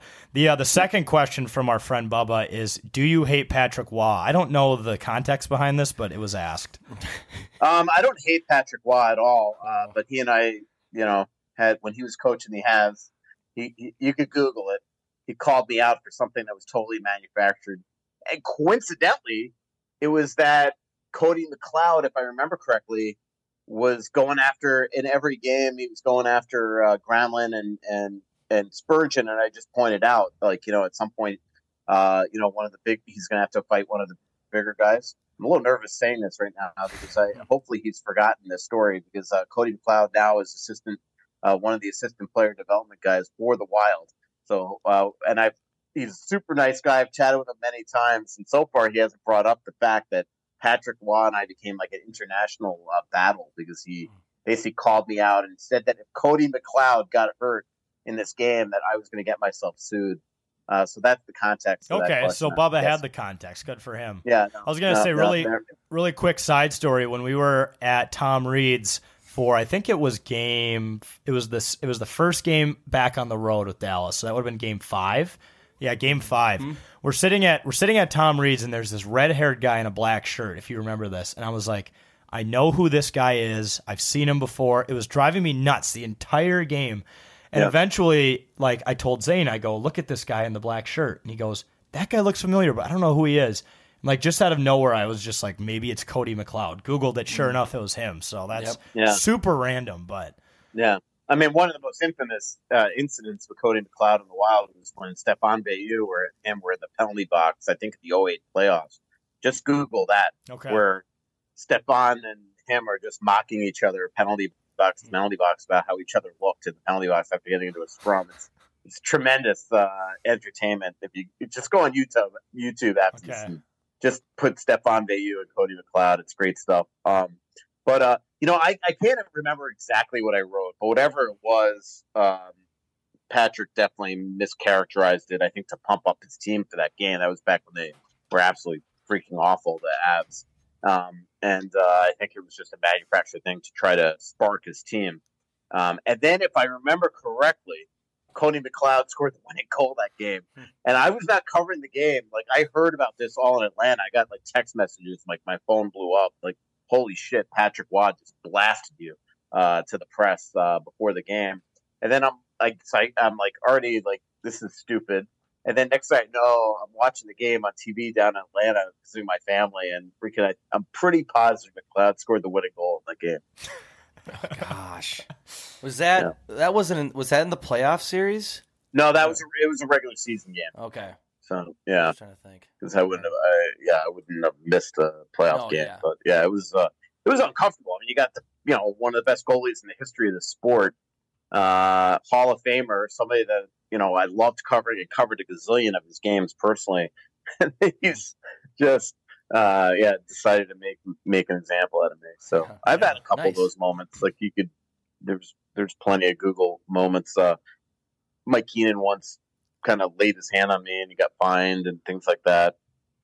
That was a little overblown, but there's a lot of Google things that you can look up back in my history where, you mentioned the whole pissy thing. I mean, now that come to think of it, I probably had a little too many confrontations with people. You just Google blank rips on Russo, blank hits Russo. Yeah. I don't know. Yeah. All right, Jake, you got the next one. Yeah, our buddy Isha from the Soda Pod asks, who would have won in a scrap in their respective primes? I think it's Gino Ojcik. Yeah, Ojcik, Gino Ojcik, or Derek Bugard. Oh man, probably Boogie. Ojcik was scrappy though and fast. I I got to know Gino really well. So I covered Pavel Bure in Florida, and Gino and Pavel were best friends. Really the odd couple. Like Gino protected Pavel during their days in the Canucks. Tough son of a bitch, Gino was. Man, it's amazing they're both gone. But I would probably take Boogie, I would think. Okay. But Gino was one hell of a fighter. Hey, look who showed up. There's Cam. He's been sitting behind the producer's chair. So. Switching the cameras, but yeah, he's been, I don't know, watching baseball. I don't know. Yeah, who knows what he's been doing. Whatever. Shinsis, according to PA. Yeah, the third one, friend of ours, Aaron Lowry, former Minnesota Wild social media manager who's been goated by us, asks how you like Instagram threads. Ah, that's funny. Yeah, Aaron is still, she's like every time I have any sort of social media question, I go to Aaron. And I can't remember the last one. I'm like, what? Oh, I think it was like a couple weeks ago. I'm like, it was like it was the day that Twitter on July 1st had all their bugs and everything. That Elon tried to pretend they were trying to do this maintenance stuff, and it was not. That was bullshit. Yeah. And anyway, but TweetDeck was down as part of that, and I thought that TweetDeck had just gone under. And so I went to Aaron. So in terms of threads, I like the thought of it. It's hard for me to get into it. I've forgotten like that it even exists at times. All of a sudden I'll realize, I haven't put anything on thread for a while. It's just hard for me to get into it because when you have a certain audience that's vast numbers on Twitter, it just makes sense from my standpoint, who uses Twitter as a way to promote my work, to put stuff on there and not try to make a statement when I actually have no problem with Elon or Twitter, you know? I don't think threads is a big threat to, like, I cannot imagine Elon Musk can't sleep at night worrying about Mark Zuckerberg's threads. I think it's just there and it's just going to disappear and everybody's going to be back on Twitter. And I think that Elon knows that. Yeah, I think they've already lost 100 million regular active users that they had the first few days. The thing that I'm a little worried about is somebody told me that if you disengage your threads, you could lose your Instagram account. And so, so you can't delete it. You can't delete the account, at least. So you just got to stop using it. You just got to basically be inactive, which isn't always the best look, but it's better than, you don't want to lose your Instagram. Yeah. And then the other thing that's insane about it is that there's no privacy settings. Yeah. They could do anything they want. Or at least Twitter, you could keep them from doing certain stuff. So, it's pretty shady. I will say something that happened that was very strange is that for a day, I was joking around and constantly writing about threads on my Twitter. And all of a sudden, and I can't imagine it was a coincidence, I couldn't tweet, couldn't upload things, couldn't get anything to work on my Twitter. It was essentially Twitter basically sending me a little message. I think stop promoting their shit. Stop fucking complaining about Twitter and promoting threads on our platform. It can't be a coincidence. Yeah. No, it was unbelievable. I could not send a tweet, couldn't read tweets, nothing. Zuckerberg's mafia has infiltrated Twitter. Well, did you guys see? Did you guys see? He uploaded a photo from the 4th of July on his own Instagram, and he put emojis over his kids' faces. Yeah, Zuckerberg. So that's kind of weird, right? If you don't even trust your own platform to, I get maybe it's to protect his children's public image, but it's also what are you doing with kids' faces? Yeah. I don't know. It asks more questions than answers, but yeah. Yeah, I think it's funny that people are picking sides between these two billionaires that actually deep down most people don't like anyway. Especially the way, and I don't want to rip on Facebook because I actually went to summer camp with Sheryl Sandberg, so I kind of know her, even though I really don't. She's the number 2 at Facebook and Instagram and everything, so I probably shouldn't rip on Facebook a lot. But let's be honest, they haven't been the greatest company in the world in terms of ethics and things like that. So it's for choosing between these two evils, and what's funny is when I was going after Twitter when all this was going down on July 1, all the people were coming after me like this was a political thing, it had nothing to do with politics, right. But it's just funny how the way that you can't have opinion about anybody, and it all of a sudden becomes this political thing. And if people only knew, the only Joe Rogan episodes I will ever listen to are the ones that Elon are on there because I find him such a fascinating guy. I mean, this guy is just, if you listen to him, he's just an absolute brilliant mind. And so, like, I actually like Elon a lot. Love listening to him whenever he's on a Joe Rogan podcast because that's the best part of Joe Rogan's podcast is that they're 3 hours long. So he lets the guy breathe and actually have opinions rather than cutting things so just an hour or something. Yep. Yeah, no, for sure. No, you don't have to pick a side, but I think Threads might be dead. Might be dead. Yeah. Yeah. We have one of our friends, Matthew Tahiti. It's a hockey name. Asked if you would ever consider moving to cover an NHL team with an actual chance of winning a cup.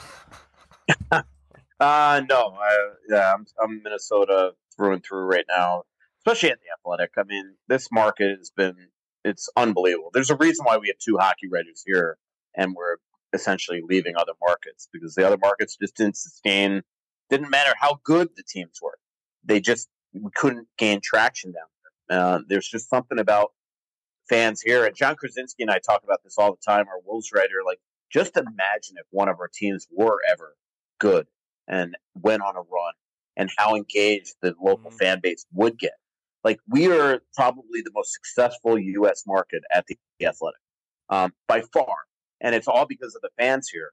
And yet we have 4 of the most mediocre sports teams in the history of the world on a consistent basis with no sustained success when it matters. And just a matter if we ever had that, how engaged sports fans would be here. There's a reason why FAN is the biggest and the best sports radio station in the country. And it's in a market that just doesn't win championships. So it's a great question. But the one thing that in this business you learn is that you don't chase. Like, I could go cover the Avs tomorrow and they could be the worst team in the league. Everything's cyclical. And so I'm here to stay. Love this market, love the fan base here, and would never leave to cover another sport. Yeah, it's great to hear that. And, we had to throw that question in there because it was like a very stereotypical negative ass wild fan question. So sarcastic. Which we know you get plenty of. Look, to Matt's point though, I would love to cover a Stanley Cup champion. I don't cover this league to have the team that I cover end every year after round 1. You want to be read through it matters. That's the best part of my new role at the Athletic is that Pierre LeBrun and I cover. We're both national writers now, so I cover the Stanley Cup Finals every year. So at least I know if the Wild aren't making it, that I get to cover it. And so it was fun covering Florida and Vegas this year. It was fun last year covering Tampa and Colorado. And that'll hopefully continue as my role continues to expand at the Athletic in terms of writing more national stuff. But trust me, I would never leave because the Wild, haven't had that, maybe success that other franchises have had. But it sure would be nice to cover an absolute juggernaut for a change. And, last season, not this season, but last season, I thought it was heading that way. They were so good in the regular season. Those games were so entertaining. They had these comeback wins, and they were scoring 6, 7, 8 goals a game, and they just were so, successful in the regular season. And then to see them, collapse the way they did against the Blues, it's probably the most disappointed that I've ever been in any of their playoff losses. The next question we had, Eternal Pain asks your thoughts on Danny Heatley. That's a random one. It's like I love Heath here. I have an incredible relationship with Danny. Every time we're out in LA, I talk to him. I know that there's people on the other side that obviously will never ever forgive him for the accident that he had. And coincidentally, I was telling somebody today, I happened to be in Atlanta when all that was going on because the Panthers had an exhibition game against the Thrashers, right after that accident. So I know there are people that just don't like him and will never forgive him because of that.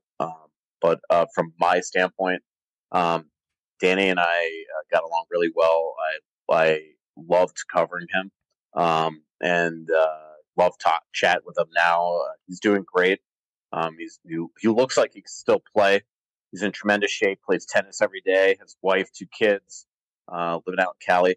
But I would love, like that's one of my biggest regrets. Like, I would love to sit there and do a huge story on him. And like, where did Danny Heatley go? It'd be so red. but he is so comfortable, sort of being out of the limelight, and doesn't want to bring up, bad memories, things like that from obviously what happened in 2001 or two. But from my standpoint, he's always been good to me. Yep. Yeah, another more serious question. This comes from Stephen Moss, I believe is how you pronounce it. He asks, are the Wild worried if they tank these next 2 years to get better draft picks to set them up post-Parise suit or dead cap, that it could deter Kirill from re-signing here once his contract is up? I'm sure that's part of it, but a lot of it is just it's bottom line stuff, right? I mean, Craig Leopold wants to win. He doesn't think the fans are going to be patient. It's a painful thing to go. Like, you get the benefit of maybe a generational talent like Connor Bedard, but that's not every single year. I mean, we've seen countless number one picks that have not been that dynamic.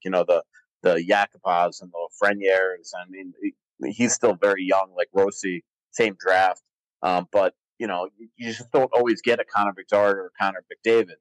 And so I think that that's part of it. I definitely think Kaprizov, that's part of it too. And the hope is that these prospects really develop it to the point that they whet Kirill's appetite to want to stay here long term when they have got to talk to him a couple of years from now about a new contract. Kirill's going to be able to name his price, I guarantee you.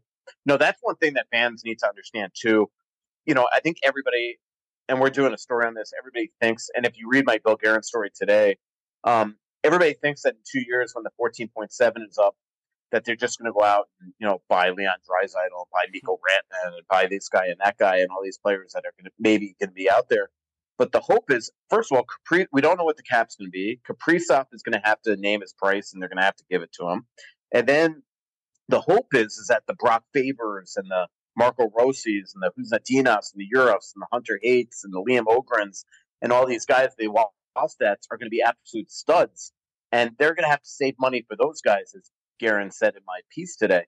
And so, it's not a guarantee that they're just going to go out and get the shiny toy in a couple of years. They would love to, but the hope is that they could build from within and have real sustained success with a lot of these young kids.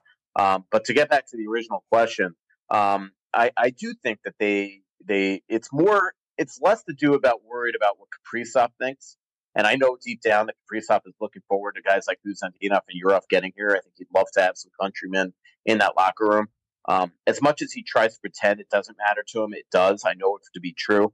I mean, just imagine if you're a Russian player in the locker room every day, and you might, be learning English and able to communicate and things like that. But the reality is that he is always working. Every conversation he has, he is trying to construe what is being said to him in his brain. He's now trying to think what he would say in Russian back. And it's just got to be an exhausting thing every single day. And I think a lot of times as Americans, we don't appreciate that. If we all of a sudden parachuted into Russia and tried to be that type of player. So I think that deep down, he really is looking forward to guys like Yurov and Huzadinovs getting here.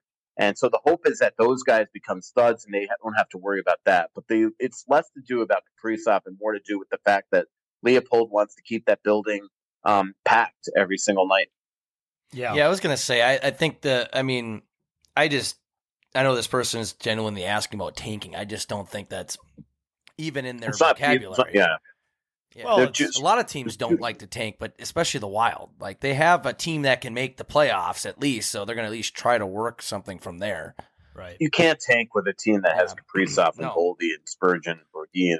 First of all, Spurgeon and Brodin, because they're locked and loaded for a long time with no move protection and all that. But they have too many good players. That was the shocking thing I found about this league this year. Is there were a lot of shitty teams. I mean, a lot of some horrendous teams, like real true freak spaces on the bingo card every single year, every single game, or at least 40 times, I thought. And so those teams, they found mechanisms to tank and they were preparing for this. The Wild just don't have that ability. If you have Kirill Kaprizov in your lineup and guys like Zuccarello and some of the other really quality players that they have, it's an impossible feat, I think. Yeah, you're never going to get back to the point that you were at if you try to tank. It was almost like when people were saying we needed to trade Cousins and just draft a young QB. It's like then you're going to lose Justin Jefferson. You have all It's these the same players. story. Exactly. You have all these players surrounding them that can do something. It's so dumb. And that's the thing. It's like, this is a league that every contract is guaranteed. So you can't just ship guys out of here, cut them, and things like that. And so when you have Spurgeon on a 7-year deal and Brodeen on the long-term deal and Eric Sneck on his 8-year deal and Boldy's now on a 7-year deal and Kaprizov's on there's no way to even. I mean, look, there were a lot of guys that had shitty years this year, and yet they still were the third best team in the division. When you have that supporting cast around that are real quality players, unless there's going to be major injuries, you're just not going to fall apart and be able to execute a tank. And look, when it looked like they might fall back to earth when Kaprizov got hurt in Winnipeg, they actually got better. It was the Eric Sneck injury that did this team, and it wasn't Kaprizov's injury. Eric Sneck was probably the one player on this team that's irreplaceable. Yep, for sure. Only a couple questions left here from the fans. A friend of mine, fellow UND Fighting Sioux alumni, Dave McGovern, asks, if you had a crystal ball, what is your prediction of who the Wild will spend their cap space on in 2 years when the buyouts expire? And you already kind of. We're actually, Joe Smith and I are working on that type of story now, but it's fantasy land because we don't know what the cap is. I don't want to be like the Flyers, or I don't want to rip on anybody, but our Flyers writer just did a story that had Kaprizov on their team in 2 years and Victor had. I don't want to throw make-believe stuff out there. So I think the biggest thing is to just point out who the possible free agents are in that year and say, free agent center, this or that. But as I just mentioned before, a lot of it will depend on the prospects. If Rossi and Huzandinov and Ogren and Urov turn into great players, they have no need to go out and spend a fortune on a player. Now, if all of a sudden Draisaitl's available, or Brock Besser is probably somebody that's going to be free in 2 years, definitely free in 2 years. Rantanen, if suddenly that stud is out there, obviously it would behoove Bill Guerin to try to pursue him. But if it's just going to be like a, ancient John Tavares or an ancient even Sidney Crosby or somebody who are some of the names that are available in a couple of years, maybe. I just don't know that yet. I think it's just a throw a dart against the wall, and it's a good talker and clickbait. And as I mentioned, Joe and I are going to work on that story now because it is a valid question and people are all wondering. But even in that story, what I told Joe is I want to make sure that this story is based in fact as much as we can and not just make-believe fantasy crap that's just clickbait for readers to now for the next 2 years bother us that, they're going to go get Draisaitl. You could say Wild will get Draisaitl in 2025. Exactly. That's and I've already told you there's nothing more that I would want than for Edmonton Oilers fans to come after me. But that's the type of stuff I don't want to do. And then do like a shitty Photoshop of him in a Wild jersey. Yes. No, very poorly done. or just do a fantastic one of him in a Wild jersey and just people think it's real. Realistic and be like, this is what's going to happen in 2 years, and they would just go nuts. And then Twitter would flag it with like a context, like Leon Draisaitl does not play for the Minnesota Wild. He in fact is still under contract with the Edmonton Oilers. Like fact check. And it works out. I'll point out that Marc-Andre Fleury's contract's about to end, so now suddenly 29 is going to be available for Draisaitl. Like they're keeping the numbers, really warm. We might be talking this into existence. I know. We better relax. I know. We better calm down because we're going to maybe jinx a couple different things after this episode. Yeah. We got to relax. All right. So the final one we got comes from Hoga Mad Dog. Asks, how is Mason Shaw progressing? Any chance of Bill Guerin signing him? If not, are there other teams that might show interest? If not, could Iowa sign him to a minor league deal?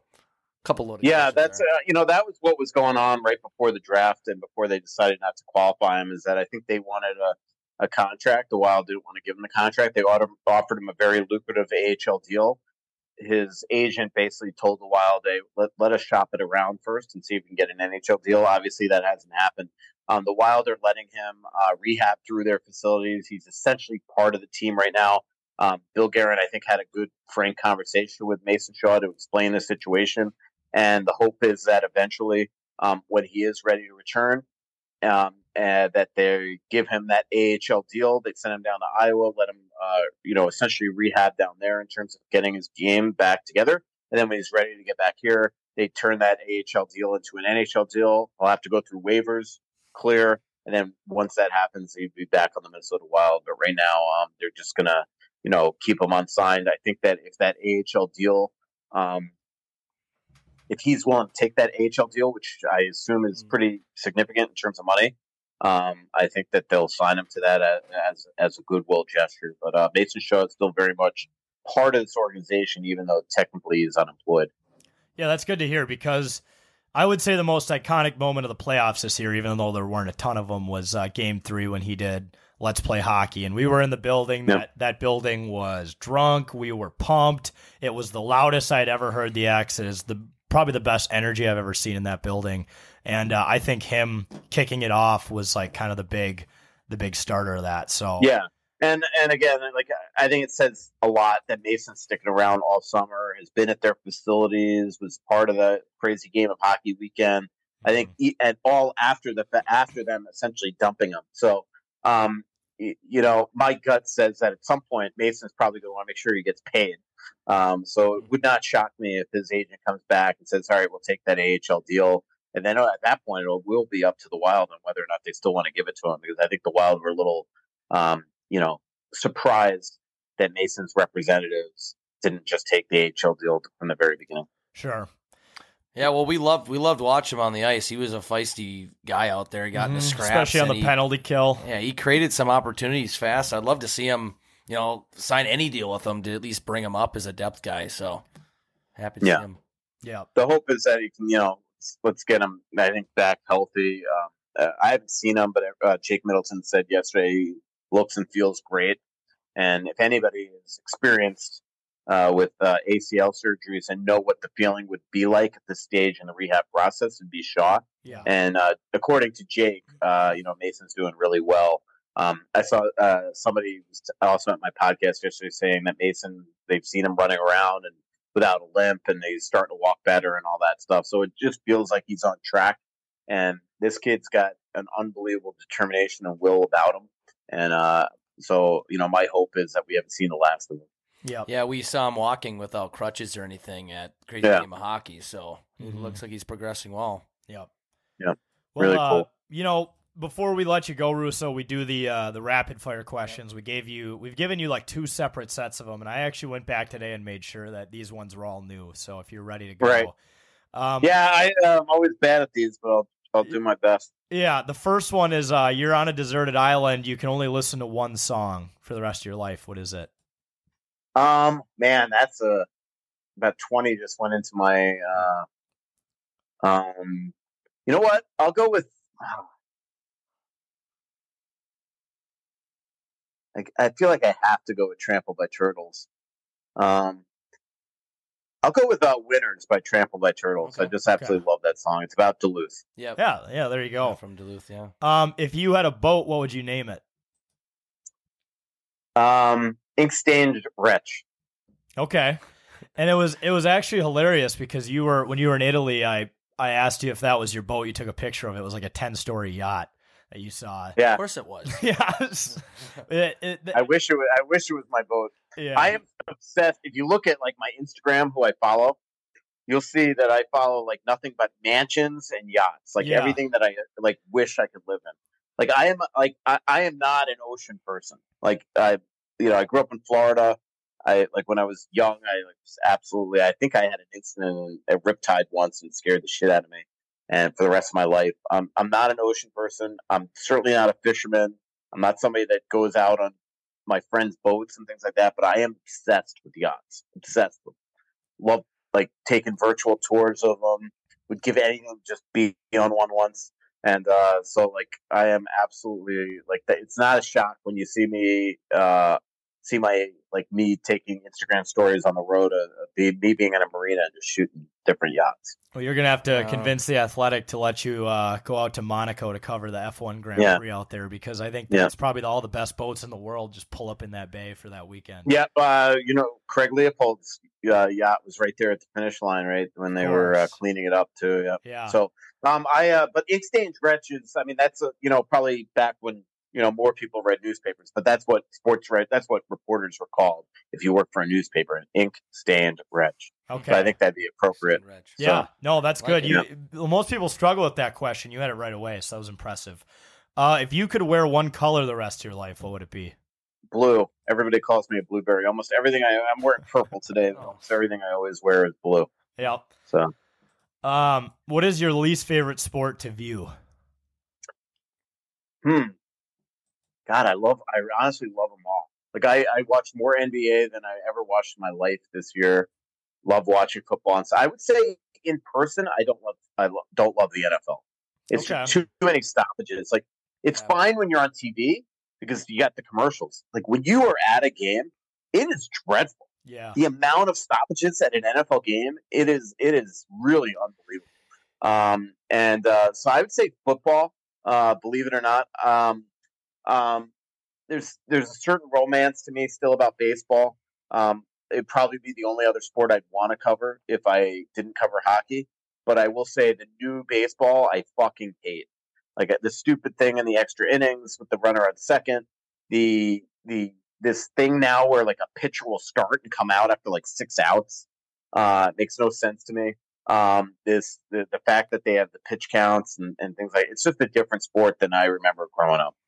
Yeah. Before people start ripping on you and hating on you about saying your least favorite sport to watch is football. I mean, I totally agree. Like for, as fun as it is to go to like the Vikings playoff games or go for football games when it's like a network primetime game. Oh, and there's those TV damn media timeouts. Yeah, it's like, I just want to see. It's like brutal. It's like a cliffhanger at the end of a season of a show, and it's like third down. It's like I just want this play to get over with. 5-minute media timeout. And I'm just sitting there like, and then it's really now again when I go to a game like, and I know this is rapid fire, but like I have been a sports writer since I was 15 years old, so I am literally not a fan.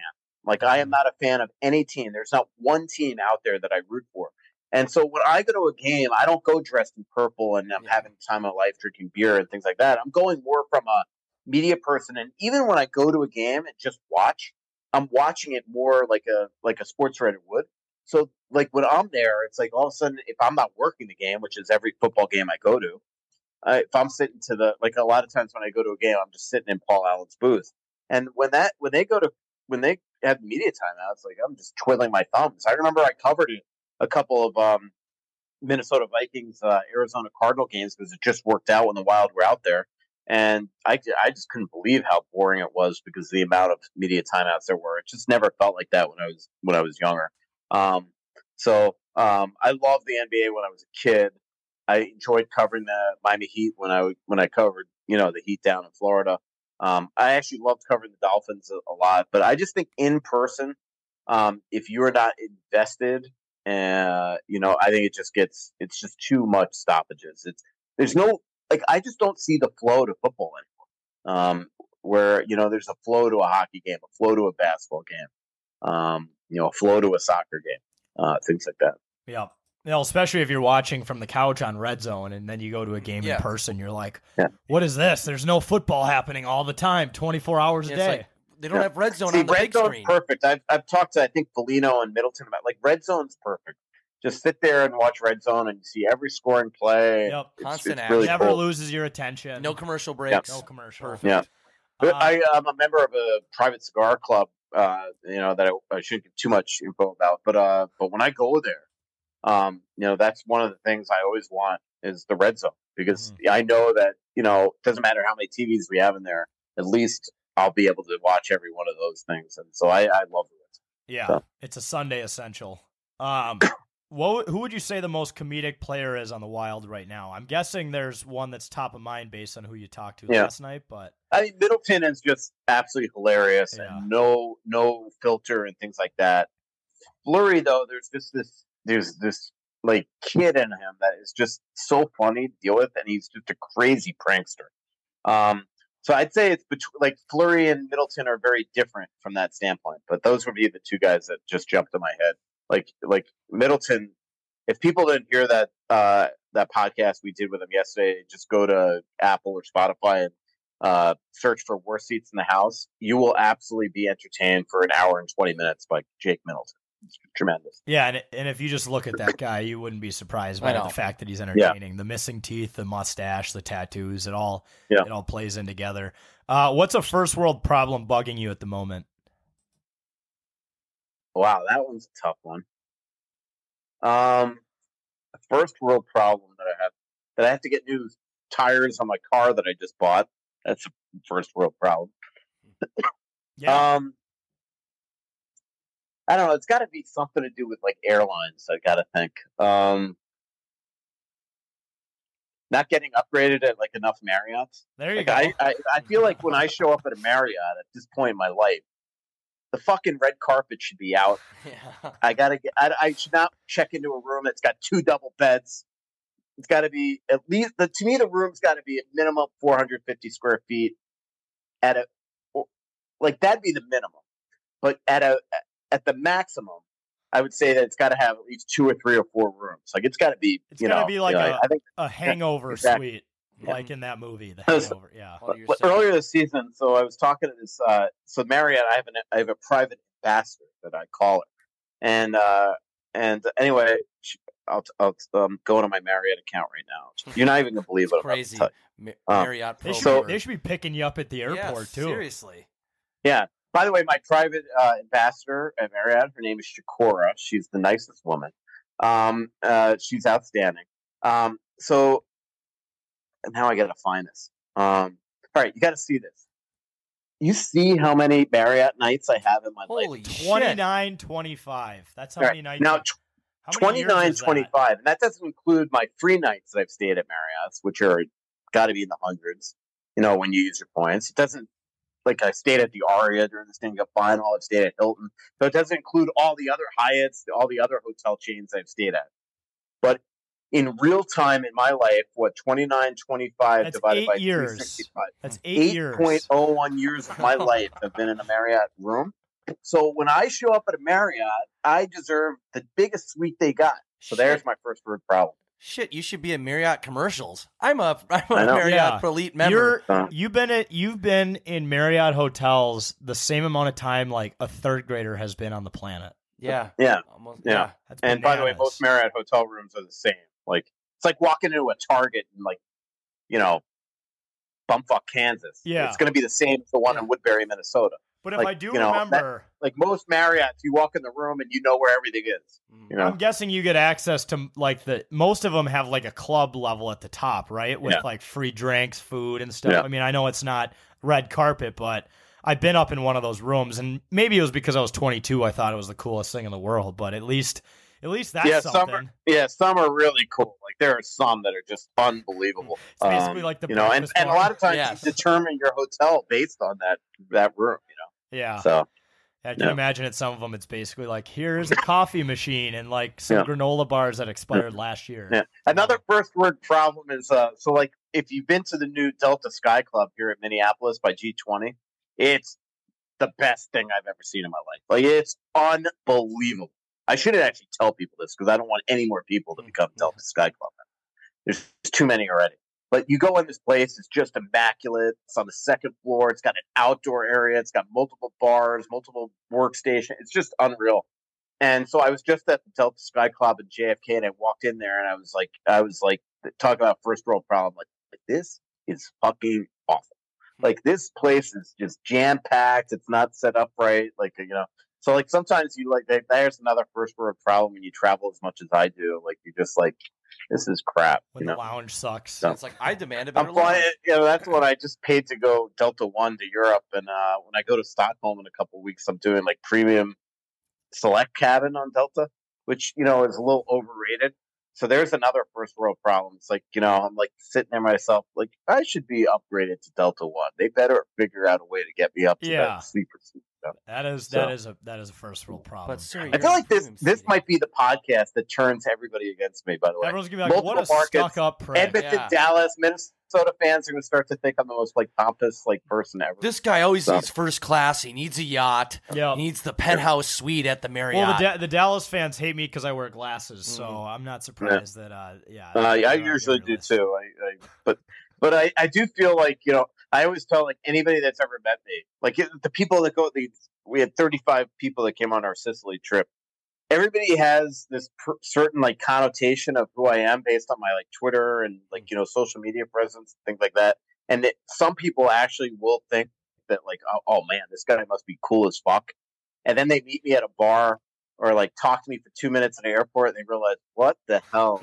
I always looked up to this guy as like this big thing. They realize within 2 seconds that I am not as cool as I try to portray on there. Like any of my friends will tell you that I am the biggest loser imaginable. It is pretty funny when I do these podcasts and I speak a little more than I probably should have. I at the end of it, people start to like, I think, look at me. I'm like, what the hell? This guy is not the person I thought he was. And that's probably kind of like us too. I think this. I hope that everybody realizes that I'm being a little tongue in cheek with this whole Delta Sky Club Marriott thing. Yeah, absolutely. Although with every joke, I am one of those people. I think with every joke, there's a little truth to it. Well, but that's the point of the question. Is it's kind of a loaded question, right? It's like, how can we make the guests sound spoiled? That's kind of basically what we're asking you. Like, people talk about how their $1,000 headphones cut in and out every now and then. Yeah. Well, this is everybody in America. We're all dealing with first world problems. Absolutely. So the idiots that go after you for bitching about that, come on. I'm sure they've got one too. If they're on Twitter, they've got one. They definitely. You're on Twitter. Yes, you have for internet. Fuck's sake, you have internet, and I'm sure you have food and enough energy to go on and bitch about something on Twitter. Right. So. No, shut up. And and when you go around the country and you go to Europe and you see how certain people live, and yet they're so satisfied and so happy. You see that throughout Italy. These people are living in small, like little apartments, and you see them on the street, and they're like the nicest people, and they're so like I don't know, like sometimes you need that, like the shit that stresses me out and pisses me off.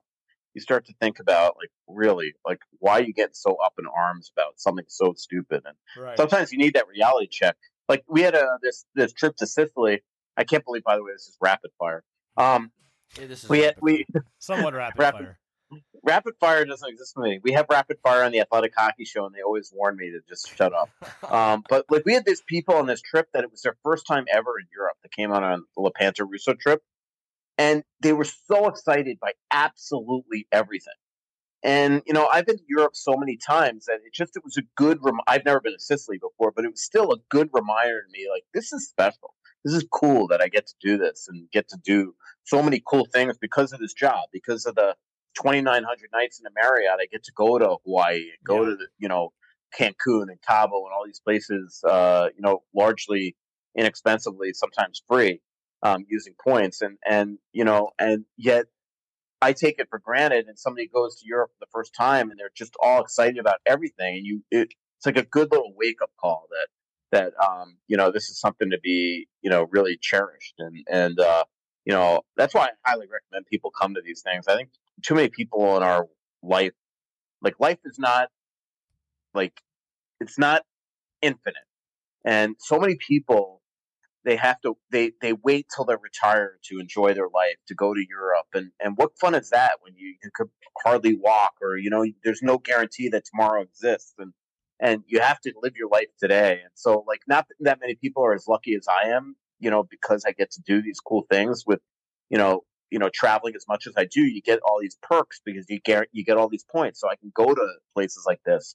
So I get that financially that everybody's not in that position. But it really makes me sad that people that are just like they don't go on these trips, they don't go enjoy the world, their lives, and they save their money to when they're retired to do that. But at that point, you don't even know if you're going to be healthy enough to do it and things like that. So do it now, and so hopefully, I think more people will go out and explore. I love that. This started as the rapid fire, and it ended with a message. It did. To get out and do things while you Words can. of wisdom by the guy that gets pissed off when he has 2 double beds in his room. Well, yes. I will say, if we ever get invited on the Lepanto Russo trip, you'll see me excited just being at the Sicily airport. Yeah. Like, I'll just get excited about that. I don't know if I'd ever want to go to the Sicily airport after it caught on fire a couple weeks ago. Oh, yeah. But shit. We're already talking about next year's trip around the same time, and we got some great ideas. One trip that I would love to do, but it's probably not going to happen, is you go to Croatia and Montenegro, and you literally the defined destinations is who sets these trips up, and you get a private yacht, for everybody in the group. And you're going from city to city on this yacht all the time. And but the problem with that is that you have to put out like a non-refundable deposit right now, and it's in the thousands. And I don't know if he's going to be willing to. The person that runs this is going to be willing to do that right now, hoping that he's to hell that they sell the trip. So right now we're thinking of a really cool trip, maybe going to round trip to Milan next year, but going into Switzerland and going to the Matterhorn and Geneva and go to Switzerland, Bern and all those places, and coming down through Como and going to Lake Como from I think the south side, and seeing a different part of the lake than we did a couple of years ago. So that'll be that's probably the leading contender for next year's trip. Nice. Yeah, I really want to get to Switzerland. Switzerland. Oh, it's amazing. Expensive though. Yeah. Holy crap. Most expensive place I think I've ever been to. Really? Okay. Moving on to the next one. Who was your favorite hockey player growing up? Dwayne Sutter was probably my favorite one. I was a huge Islander fan growing up. So Dwayne Sutter, Mike Bossy was like I got to do we did that hunt, NHL 99 this year. And I got to write Billy Smith and Mike Bossy, but the Bossy one was a thrill. Like the Bossy one, I talked to his daughter, and it was just amazing. Just writing that story about the late great Mike Bossy. So those were probably my favorite hockey players growing up. In terms of guys that I've covered, I mean, just to watch Pavel Bure was like nothing I've ever covered in my life. That guy was just brilliant goal scorer. Yep. What's your favorite fast food place?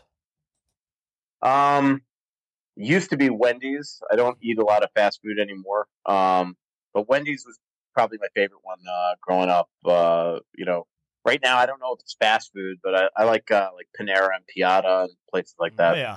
Yep. All good. If you had to use a fake name, what would it be? Pavel would be kind of cool. Pavel? Pavel. Yeah, I think Pavel would be neat. Pav. We call you Pav. Pav. Yep. Yeah. You make an alter ego Twitter burner, just Pav. Yeah. Pavel. Yeah. That'd be kind of a cool one. Yeah. and then you rip on your own tweets. Yeah. The Russian rocket. Yeah. That'd be hilarious. Exactly. Yeah. The last one on here, craziest thing on your bucket list. I don't know. I'm not a big risk taker, that's for sure, other than going to the Athletic and leaving the Star Tribune. That was probably a big risk at the time. I don't really have a lot of bucket list items. Like I used to say to myself, I want to go to Australia. I want to go to Australia. It's really not that way. I don't know. It would probably have something to do with traveling. Like, how about this? I often think about, because I'm getting up there in age, and definitely getting up there in age in terms of this job, of what the end game is, like what's next, because I'm not going to be one of those sports writers that I think at 60 years old is doing this. So my bucket list is like to work at a winery, to deal blackjack or poker, or work at a craps table in Vegas, to open Russo's Espresso and Wine Bar in downtown Minneapolis. I don't know, something like that. Like I am thinking a lot lately about like what is next and what I want to do and what would make me happy. And and like I could see myself like retiring, moving to Vegas, and dealing poker and being perfectly content for the rest of my life. Like that's awesome. That's stuff. Yeah. Most people dream about these crazy experiences and jobs and whatever, and you just want to work almost like a normal job. Like I'd imagine this profession has been so wild for you. No pun intended.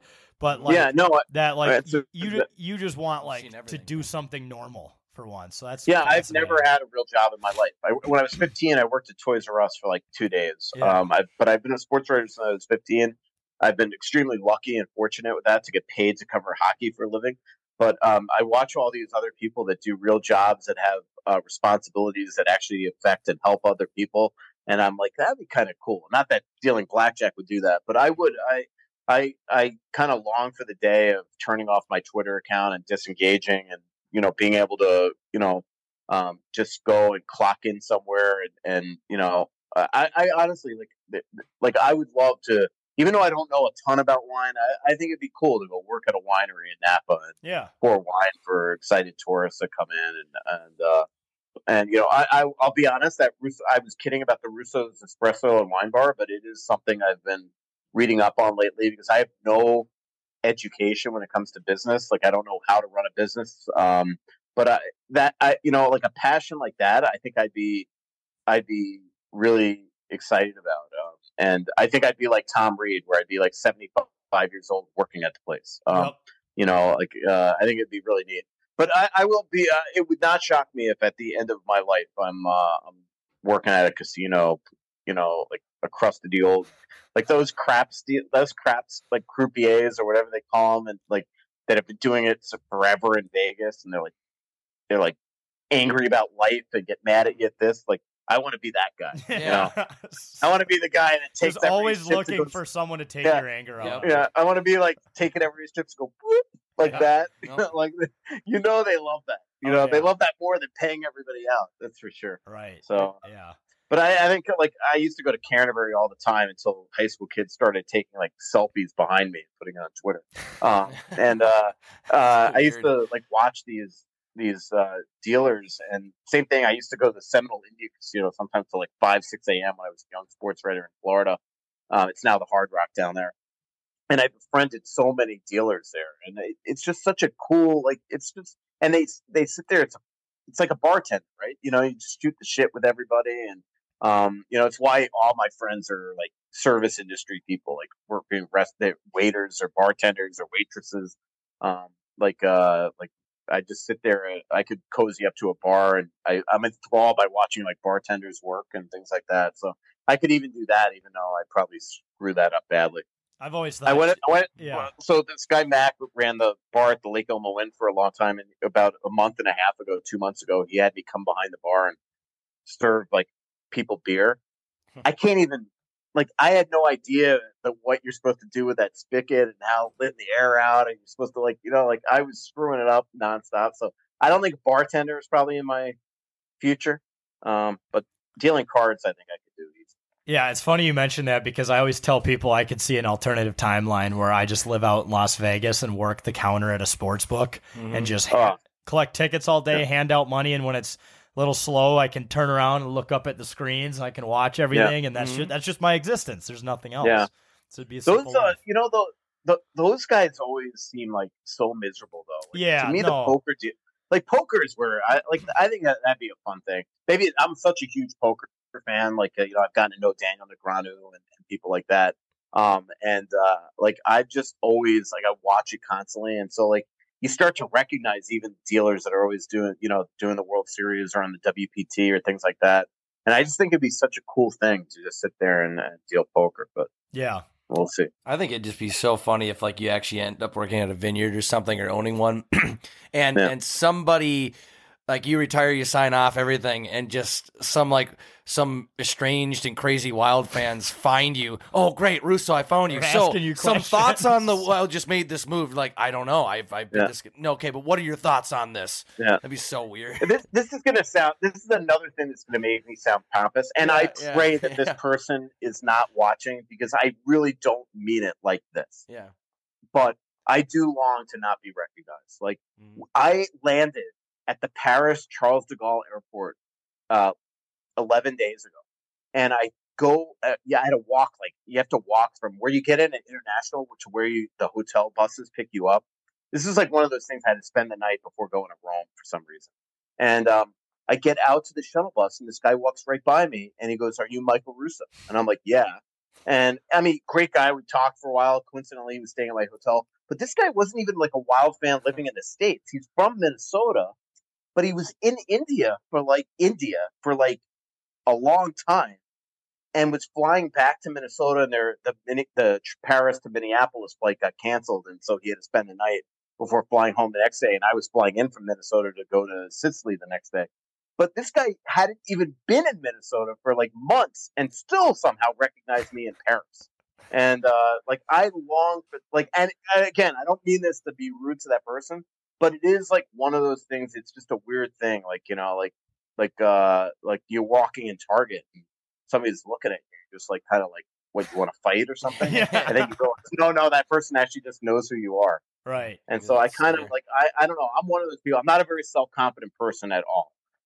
Especially the way that I look. And so, when you're not thinking that you're on, walking into the arena, leaving, it's very awkward for me to get recognized. So I do long for that day that I can just sort of get off Twitter, and go to another state and just sort of retire and just not and be just a normal human.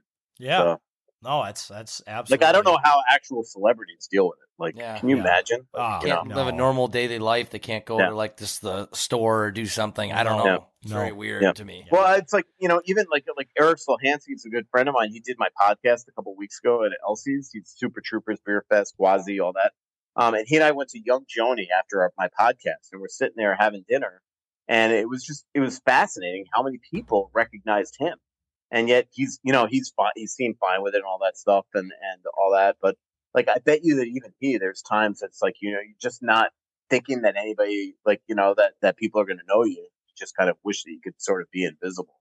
Right. I don't know how people like that that are like. Can you imagine like what it must be like? Trust me, she's not complaining, or nobody would feel sorry for her. Can you imagine what Taylor Swift must be like? I mean, can't do anything, can't go anywhere. Yeah. Without everybody at least knowing who the hell you are. It's crazy. There's no corner of the world where she's safe, which is just it'd be terrifying. You know who I hung out with a ton in Vegas during the Stanley Cup Final was Steve Levy. Oh, and you like, this guy has been on SportsCenter forever. He's now Monday Night Football, NHL. Yep. That I've never been walking with somebody that there's no place he can go that somebody doesn't recognize. I bet. And he's got such an iconic voice too. Like, he's like a Chris Berman voice where it's like, if you hear that from any corner of the room, you know exactly who it is. So it's that guy from not ESPN surprised at all. But Russo, thanks so much for taking the time, man. Seriously, for no for us, and let people know what kind of stuff you got coming up so they can be on the lookout. I know you mentioned you and Joe are working on a few pieces, and we're working on that story that Matt asked about. Like potential people that could be available in 2 years. We're getting ready to just set up a Gustafson story. I'm going out. I have a lot of cool stuff that I'm doing this summer. I'm going out to Sweden. So the NHL does this. By the way, I can't believe we've done a 2-hour podcast. It flies by. Yeah, I know. So the NHL does this thing where, like, I go out to Vegas every year and they do what we call the car wash, where it's every NHL team sends one star from their team to meet with the national media. And so they do all the stuff that you see on NHL Network all year long. They do meet up with Elliot Friedman. They meet up with ESPN, Sportsnet, TSN, and then there's the national print media like The Athletic, Score, all that. So they do that every year in Vegas, but they also do one in Europe every summer for just the European media. Well, no U.S. media goes there other than Elliot Friedman and Jeff Merrick usually go to do their podcast. But no print media goes. And so I'm going out there for that. So I'm going to get like total exclusive access to all these European stars on NHL teams. I'll get to hopefully kill some two birds with one stone and meet up with Gustafson and Eriksson Ek and those guys as well. So I'm doing that. Then I'm covering the GMs. And for the first time ever, they're doing GMs and head coaches meetings. That's in Chicago, September 6th to the 9th, going to that. And then I'll be at the NHL car wash as well. So I got a lot of fun things to tee up this summer in terms of articles and really cool stuff to get ready for training camp. Yeah, and we've mentioned it plenty of times on this show, folks. Like a subscription to The Athletic is very well worth it because Russo and Joe do a great job of covering the team. And there's probably other writers for all your other teams. Like I've kind of delved into like some of the Twins writers, the Vikings writers. Even F1 now is on The Athletic, which I really enjoy. Big time. The golf coverage is amazing. So yeah, you guys got all the podcasts. And there's always promotions and specials. If you click on an article, $1.99 a month discount. Yeah, exactly. So yeah, and we always have the $1 a month specials and things like that. I'm sure usually the way it works is going into an NHL season, there's going to be some sort of promo going on. Yeah. So. Well, yeah, Mike, thanks again so much, man, for taking the time. Seriously. Yeah. Appreciate it. Anytime, guys. Folks, we've been saying it since basically the inception of this show. If you want a way to legally sports bet in the state of Minnesota or beyond, you should be using the Better Edge app. If you don't know what it is, it's a legal way to sports bet in the state of Minnesota and also a social betting marketplace. You can post and engage with other sports betting fans, place no commission positions in their online marketplace, compete in direct head-to-head challenges with bettors like Cam, journalist Jake, myself. If you like a pick and someone else disagrees, shoot them a request and have a head-to-head challenge. You can compete in public or private betting competitions Specifically this week, they have a Stilly golf bag that they're giving away for the 3M Open. You just have to answer a set of questions about the 3M, Stilly, some predictions, and you have a chance to win that awesome golf bag. Also, Matt Boldy won that golf bag, so you can technically be Eskimo Bro golf bag owners with Matt Boldy, which is kind of sweet. Not Eskimo Bros in another way, but Eskimo Bros in the golf bag ownership way. And you can buy or sell positions such as the spread, the over-under money line at their current market price. So if you want to get started betting on Better Edge, just use promo code 10K at sign up at betteredge.com to get a free $20 when you sign up and verify your ID. Once again, that's promo code 10K when you sign up at bettoredge.com to get the $20 and get in on the action today. All right, welcome back to It's a Bit, folks. Great interview with our friend Michael Russo, as always. Let's close out the show with buy or sell. We haven't done this one in a hot minute, fellas, but what this is I'm just going to list some people, places, things, like their stocks, and we'll decide whether we'd buy or sell that stock. Let's start with the Minnesota Vikings throwback jerseys, one of the many jerseys released as alternates for this NFL season. Cam, we'll start with you. I'm buying these. I'm actually legitimately going to buy one. I might need your guys' help, though. I don't know who to get. I know, Jackie, you're kind of in the same boat, because I was thinking about Jefferson. Like, I want a Jefferson jersey eventually, but I feel like everyone's going to have one, so I wanted to make it a little different. But I'm definitely buying, literally. So, yeah, I'm in that boat, too. I don't know which one to get. I'm thinking I always like a good niche jersey. I'm a big fan of like a niche, not like a JJ.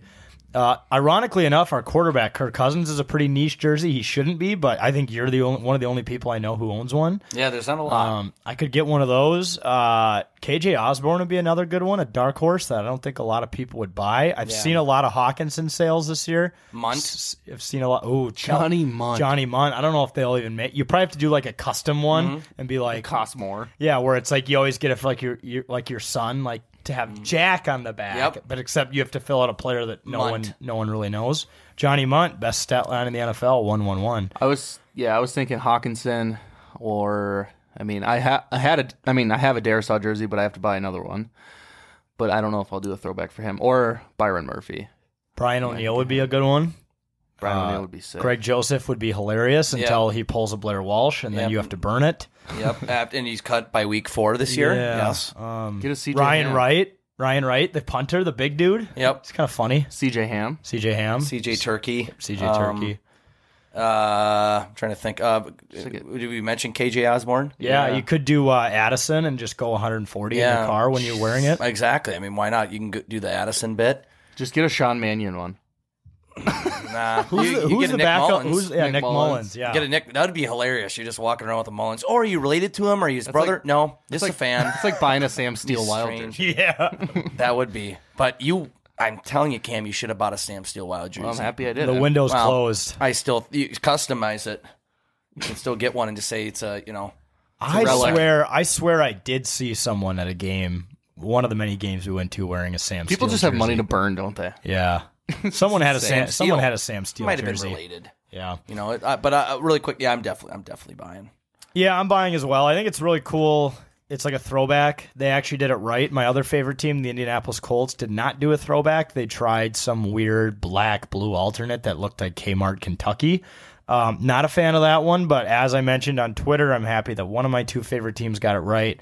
50% is a fine score. It's better than 0% or lower than 50%. The Vikings ones are sweet, though, and I still got to decide which one I'm going to buy, but I will literally buy one of these as well. So, did they announce how much they are going to cost yet?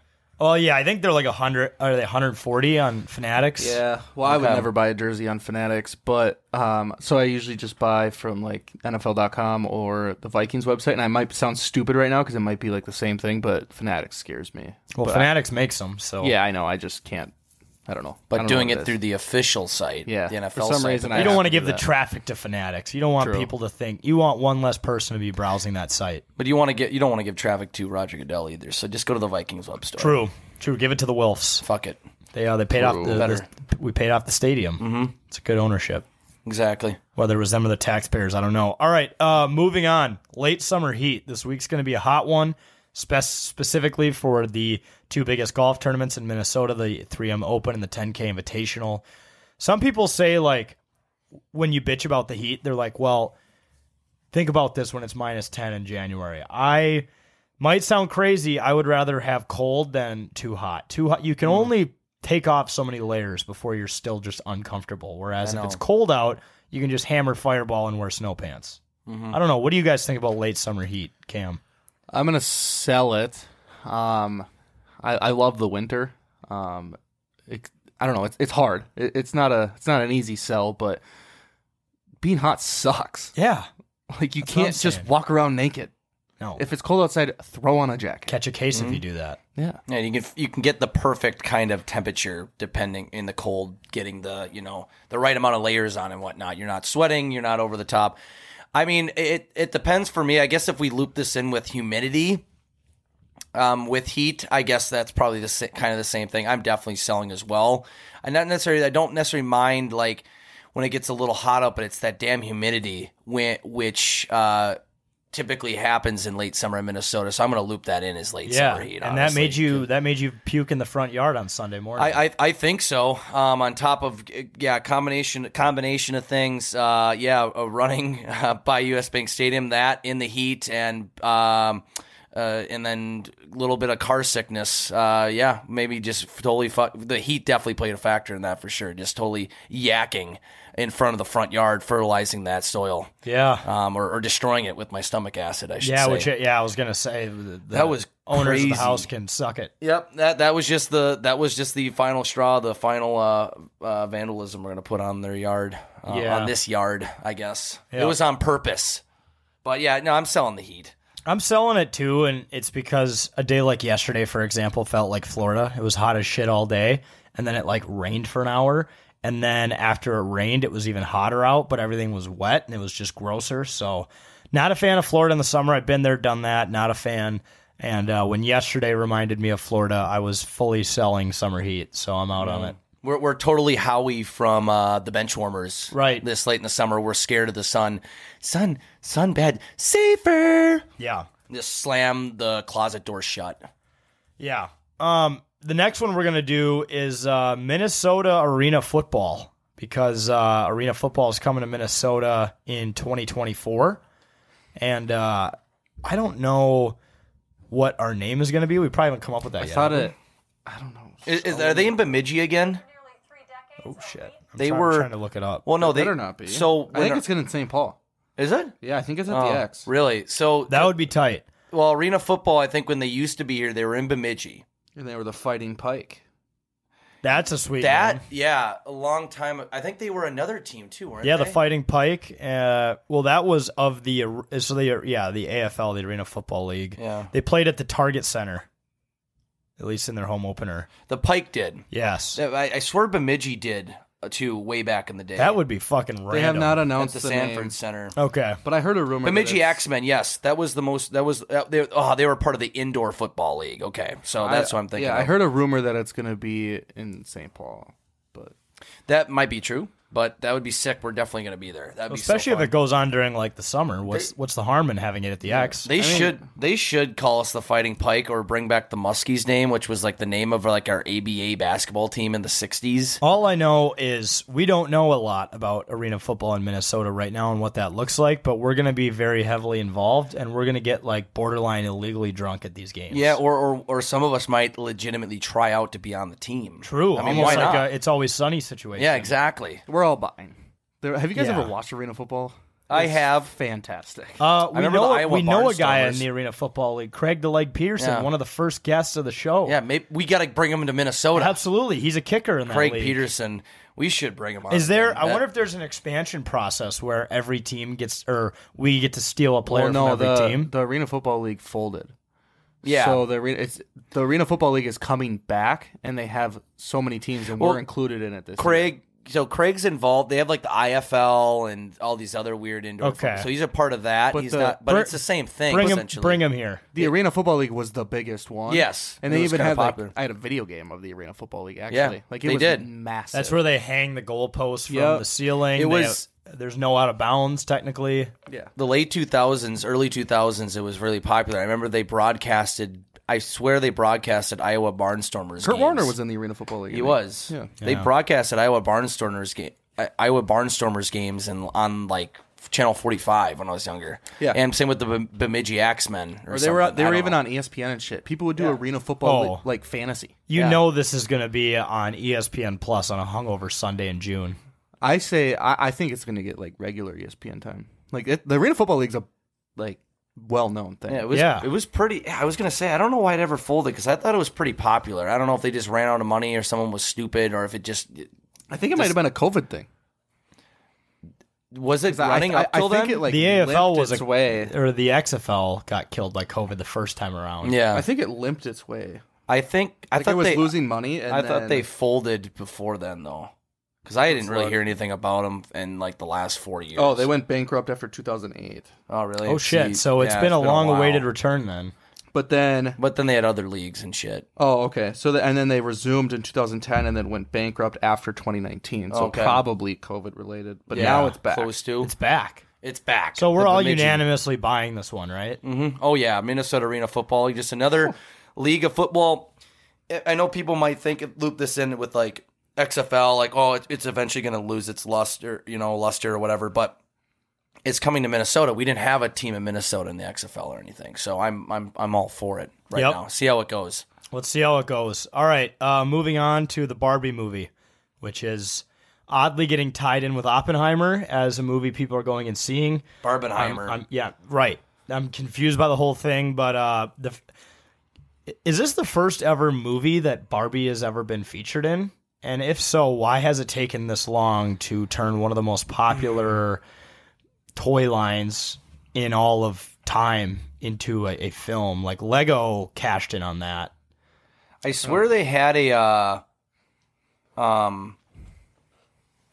Barbie movie on Disney like a long time ago. This can't be the first it's like one. Adult Barbie, isn't it? Yeah, those are like Margot Robbie. I'm selling, just because I'm not a movie guy and I don't like care about Barbie enough to watch it. And I'm also selling like the Oppenheimer thing. It's like a 3+ hour movie. Well, it's a historic movie, Cameron. I get that, but like, no.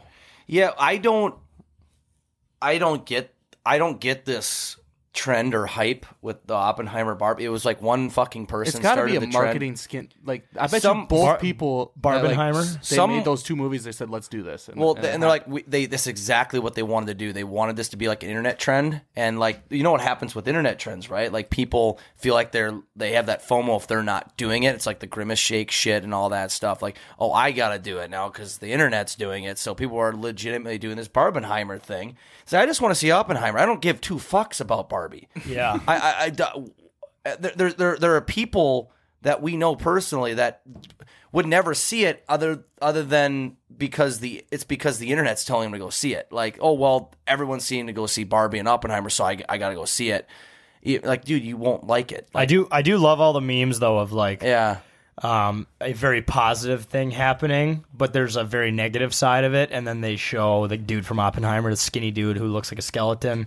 And then, like, the positive side is Margot Robbie all in pink and smiling. Yeah, well, I will tell you right now, I go see it for Margot Robbie. So. Yeah, I'm in on that too. I'll give myself a self bonk on that one, and I'll up you a bonk as well for that. But yeah, she's very. Did you see the dude on Twitter who was getting roasted like last week, saying that she was mid? Yeah. Shut the fuck up. Don't that person. She's perfect. She is literally beautiful. Yeah. She is my celebrity crush. Yep. Hopefully. Jake's not going to stand up after the show for a little bit. Margot Robbie. Yeah, just thinking about it. But otherwise, the concept and movie. Gross. Yeah.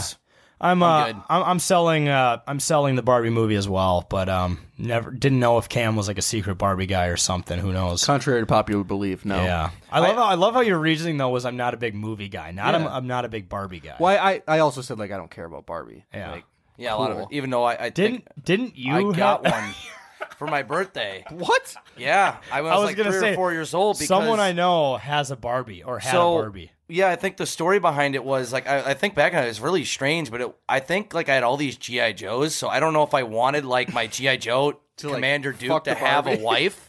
But also the girls across, Commander what? Like Commander Duke. I think his name was Commander Duke. He was the GI Joe I had. Commander Duke. GI Joe. You wanted Commander Duke to essentially as a 4-year-old to take down. But also the fact I'm going to cut you off because the fact that you had a Barbie is insane. It was insane.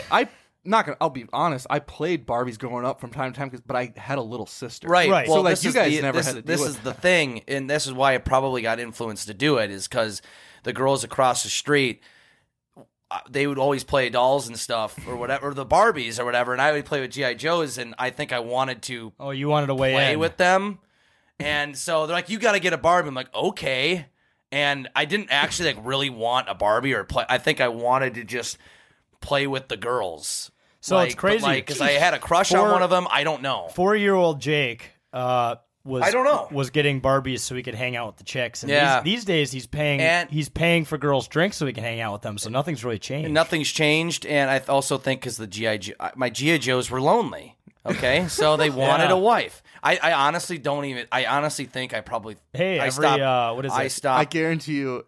Jake, I don't remember having that Barbie for more than a day though. Jake was like chucked it. 9 years old and broke he it. immediately opened that present and then went into his room and took all the clothes off and just stared at the plastic tits on the Barbie. Yeah, and was like, "Whoa!" Honestly, it was that probably all something there with is? that. Because I have more than that. No, jeez, dude, I don't know, dude. It was Jake, it was strange. You were probably a fucked up kid. Right? Yeah, I was. It was strange. I look back on it, but it wasn't. Yeah, I should go see the Barbie movie just because. That was one of those hilarious moments on the show where. Like, we were talking about Barbies, and I'm like, oh, I remember, like, one of my friends just told me they had a Barbie growing up, and then it clicked in the perfect moment, and I was like, it was fucking Jake. Yeah. And he's sitting right next to me. I was about to say it, so it's not okay. Putting it out there. It wasn't when I was, like, 8 or 9. It was, like, I was, like, 4. But still, I don't know why. I don't know the whole reasoning behind it, but it wasn't. I know it wasn't because, like, I want to get into Barbies. I love Barbies. It was just, I wanted a Barbie. I don't know. You went from playing with Barbies in elementary school to smoking Swisher Sweets in middle school. Dude, fuck yeah, dude. It's a badass kid. That was the only Barbie thing I got ever, and it compared to my hundreds of G.I. Joes. Hundreds. And Jedi figures. I could just picture your mom and dad Christmas shopping for you, and Wally's just like, "Why are we buying a Barbie? I don't think to this day. I don't even think he knows. Your mom just handed you the present. Yeah, I think she just handed me a present for my birthday. table. I don't know. I'm trying to think back. I don't know why I wanted one. That's I have no a idea. pretty relatable parent dynamic in the Midwest, where like your mom is such a sweetheart that she just wants to do anything she can to make her son happy. All the way to the point where she will lie to her husband about what she's buying her children because she knows your dad would be like, "We're getting him a baseball bat." Yeah, I think. Yeah, I don't know. I had like this neighborhood like girl I'd hang out with a lot. I don't know if I liked her. I think she influenced me, and I'm like, okay. It was like it doesn't. I'd be just be like now a hot girl would be like, buy me a drink. Okay, right. You should get a Barbie. Okay, at 4 years old. Here's my bank account and routing number. Drain all of it. Yeah, exactly. That's the version of buying the Barbie at 4 years old to impress the girl. Enough. That had to be a reason behind it. I honestly don't know, but all I remember is I didn't have that for more than like a week. I don't even know where it went. Yeah. You just still have it in your room? I don't know. I honestly will have to ask my mom about that. Like, what happened to that thing? Did I burn it or terrorize it? Your dad definitely burned it when he found out that his son owned it. Yeah. I gotta ask him about that to see if he. I don't think he knows. He's gonna be like, Jake, this is why you were the only brother in your family not to serve in the Marines. What? Yeah, because you own the Barbie. This is funny, like because this obviously was back in the day, where it's more inclusive now. So don't think my dad is a sexist, but he found out that I was playing Barbies with my sister at like my grandma's house because that's where our daycare was. And he just like immediately drives to Walgreens and bought me a shit ton of army guys. He's like, play with these. He was just pissed. Oh, Do man. this so you don't turn out He was fucked up. so mad. I gotta see if like Commander Duke was an actual. All right, while you're looking that up, let's move on to Duke. Yeah, Duke is field commander and second in command of the G.I. Joe Team After Hawk. Well, Jake, Awesome. you got him laid, so he owes you one. He did get laid, and there was a part of me back then that thought like Toy Story vibes that they were alive after I'd walk out of the room. You're gonna wake up and they're just pounding in your room. Yeah, I did hear some strange noises now back. Yeah. I thought it was maybe my house was haunted, but maybe not. We got two more. We got Johan Duran's walkout song. I'm buying it. It's electric. Mm-hmm. We got to watch it in person on Saturday. Yeah, it's great. Fire. It's no trumpets. But because the Edwin Diaz trumpet thing is the best. But he's not playing this year, so... No, he's not. But it is great. So, like, earlier in the year, I took a video of like the whole entrance thing, and I tweeted like from the 10K account, said like better than the trumpets, and Twitter just blew Oh up. yeah. That was obviously a joke, but no, I'm definitely buying it. Okay, Jake. Yeah, I am as well. I think it's fantastic. I love the fire and the flames that came up on the screen with that music. I mean, what's the song again? I know it's like a Vegas song. Well, it's like there's like 3 different songs in it. So right, but the one that was like the last one that played that was most prominent that I was like humming to it. I'm like, dude, fuck yeah. Yeah, listen. Really quick, I noticed that. Listen to this video. You can literally hear Jake like, meh, meh, meh, like singing to it. Oh yeah, I'm humming to it for sure. Humming to Here, it at the end. I'll play the fucking video. Just listen for Jake's voice. You'll be able to hear it. Yep.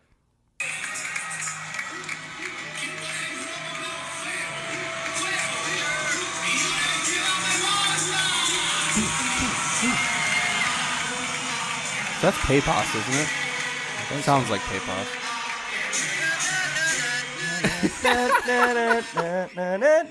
That's fire. So I don't know if it's for sure Paypos, but it has the same. Like, there's no melody. Paypos in it, but that has like close to the same melody. That song.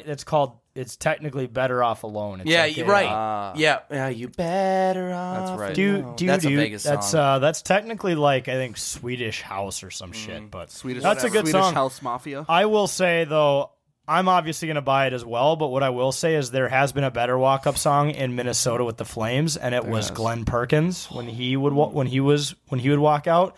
It was with the Flames, but it was "Cut You Down" by Johnny Cash. Yes, that was beautiful. And it was way better. I mean, this was cool too, but like he would walk out a lot slower, and it would be to a badass Johnny Cash song, and it like gave you goosebumps. I can't remember what even the song was, but his energy and like the song and everything was just electric. It was Fernando Rodney. Yes. His was so good. There was like an electricity line around the fascia of the stadium on the screen. It was like or something. Like it was like some really heavy kind of EDM stuff. That was really sick. Yeah, and he had a good vibe with him. He obviously wasn't the best, but with us. It's kind of funny that like one of our best closers in history, Joe Nathan, didn't have like an electric walkout. He didn't need it though. I'm trying to think back to the Dome. I don't think so. I didn't, and the Dome didn't really have the atmosphere to do it. They didn't have speakers or screens. One scoreboard. We had one scoreboard from 1982. Yeah, it didn't even have pictures on it. It was just all light bulbs. Yeah. And I think it would just be like, I don't know if it was just get up and shout or something. I know they played a song, but someone on the comments of that video of the Johan Duran's walkout, this video from this weekend, it put like blast from the past, like memories started coming out when someone said Matt Capps from 12 years ago was electric. I'm like, I don't remember his walkout, but Matt Capps or whatever. Yeah. Holy shit. I can't believe he was our closer. This is Fernando Rodney's. Yeah. Was this with the Twins? Yeah. It's a shitty quality, but hold on, it'll get there.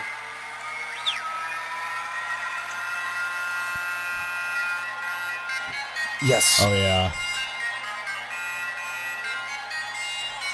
Yeah, and then the bass drops. Oh yeah. It just kept going like that was electric. Yeah. Yeah, I remember that. And it was like electricity was on the screen and I'm still cool. buying this though. I'm glad we have a pitcher back in the lineup with a dope ass walkout. And he actually for the most part can save games. We actually have 2 of them. Jorge Lopez is sick as well. Like it's not as good. I can't remember the song, but I just remember being there. It's actually pretty good. I'll have to try to. Well, I guess we won't know until we're there if Jorge Lopez is going to close unless we know Johan Duran is injured. But I got to see that then. He'll do it even when he doesn't come in to close. Okay. Oh, really? Okay. Well, they do that for some relievers, don't they? Because every reliever has a song, right? But they don't have like the graphics and stuff like that. But Lopez and Duran both do. Okay. Well, I'll have to be. You got to earn that though. Colomé doesn't get a fucking. Doesn't get a song. No. I think he did it first, and then they're just like, fuck you. Like, no, guys, stop. Does Emilio Pagan have a song? Shouldn't. No. He should not have a song. St. Paul Saints theme song. He should not. There should be no song. It should be like a high school rouser. Yeah. He should just be out of the league. Should be like a picture of the Wichita Wind Surge. Yeah. Double AT. Yeah, they should just shut off actually all the lights, or not all the lights. Just shut off the screen should just go dark and everything should just or it should just read a simple phrase and says, "This is your time to get up and go to the bathroom." Yeah. Or if you need another beer, go now. Because it's about to get ugly. Mm-hmm. Seriously. Cover your children's eyes. Mm-hmm. All right, the final one on here for buy or sell. Justin Thomas at the 3M Open. He will be playing in this week's 3M Open. A lot of us saw this coming, at least folks who watch golf week to week, because he was kind of on the bubble of points. He's not had the best year of his career. his Ryder Cup spot is actually kind of a question mark right now, which is bananas. I mean, I think he'll still get selected, but this guy needs points and he needs to prove that he can do it. So thankfully, JT has had such a bad year that it has pushed him to go to the 3M Open. And who knows, he could win it. You guys going to buy or sell JT at the 3M?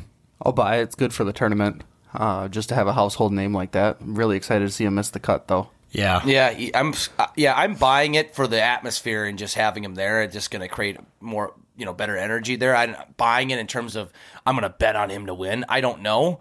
I think we talked about it on our betting show last week. I think he'd be a good top 10, top 20 bet. But in terms of just him being there, unbelievable. He is JT. Let's remember that. You can criticize him for this year. He is the JT. I mean, he hangs out with fucking Ricky Fowler and Jordan Spieth. They were just at Wimbledon the other week. He's a stud. Yeah, he's in full swing too. Yeah. Multiple PGA champion. He has won the U.S. Open. Yeah, Actually, a PGA championship. Just the PGA? And I think he's two-time. Yeah. Because he won like 2018 when he was like a rookie, right? I just forget that's the only major he's won, but he's won it twice. Interesting. I don't know. It's strange. I'll buy it as well, although I'll say you should also sprinkle some money for him to miss the cut, because since this tournament has been a PGA event, there's usually one or two of the biggest names in the tournament who just miss the cut by a ton. Traditionally, that's Dustin Johnson's title of like show up, be the biggest name, miss the cut by $1 million, be gone by Friday night. I could see JT kind of doing that, but I could also see him being top 10. So I would say put money on both ends of the spectrum. I could also see Fowler missing the cut. I don't think he's in the tournament. I thought he was. I don't think he's not playing. Oh, he's not? He doesn't need to. I thought he said he was. He's top 10. He doesn't need to. He was going to up until his recent success. Probably. Oh, he was for sure playing. This was a tournament he needed up to play. Up until like the what was the tournament he really broke out? It was like the U.S. Open. U.S. Open. He would have been down to play up until that point. Yeah, he was playing okay. He was playing better up to that point than he was the year before, but he was still like, I probably need to play the 3M Open because it's only top 70 now, but I don't think he needs to play because he's top 20. Right. So, well, if you're going to be at the 3M Open this week, come hang out with us in the Stilly Party Deck. We'll be there every day but Friday, because Friday we're at a bigger golf tournament, the 10K Invitational. Mm-hmm. And if you're listening and you're going to be at the Invitational, by the way, some raffle prizes, a shit ton of tickets to various sporting events from the Twins to the Vikings, ringside WWE, tickets to the 3M, the Stilly Party Deck, and also a new addition to the list of raffled items, an entire stick signed by the Minnesota Wild team. Sorry, a stick signed by the entire Minnesota Wild team on behalf of Wild Bites MN. But, folks, that just about does it for another episode of It's a Bit. Thank you so much for supporting us as always. Make sure to sign up for Underdog. Use promo code 10K. Your first deposit doubled. Start playing with us today. And also check out the Vikings merch. It's launching a day after this podcast launches, 10ktakesmn.com. Click the shop tab. While you're there, listen to some of the other podcasts in the network. Read the blogs. There's a lot of awesome stuff coming out on that. But this has been another episode of It's a Bit, folks. Thanks so much for listening. We'll see you next week.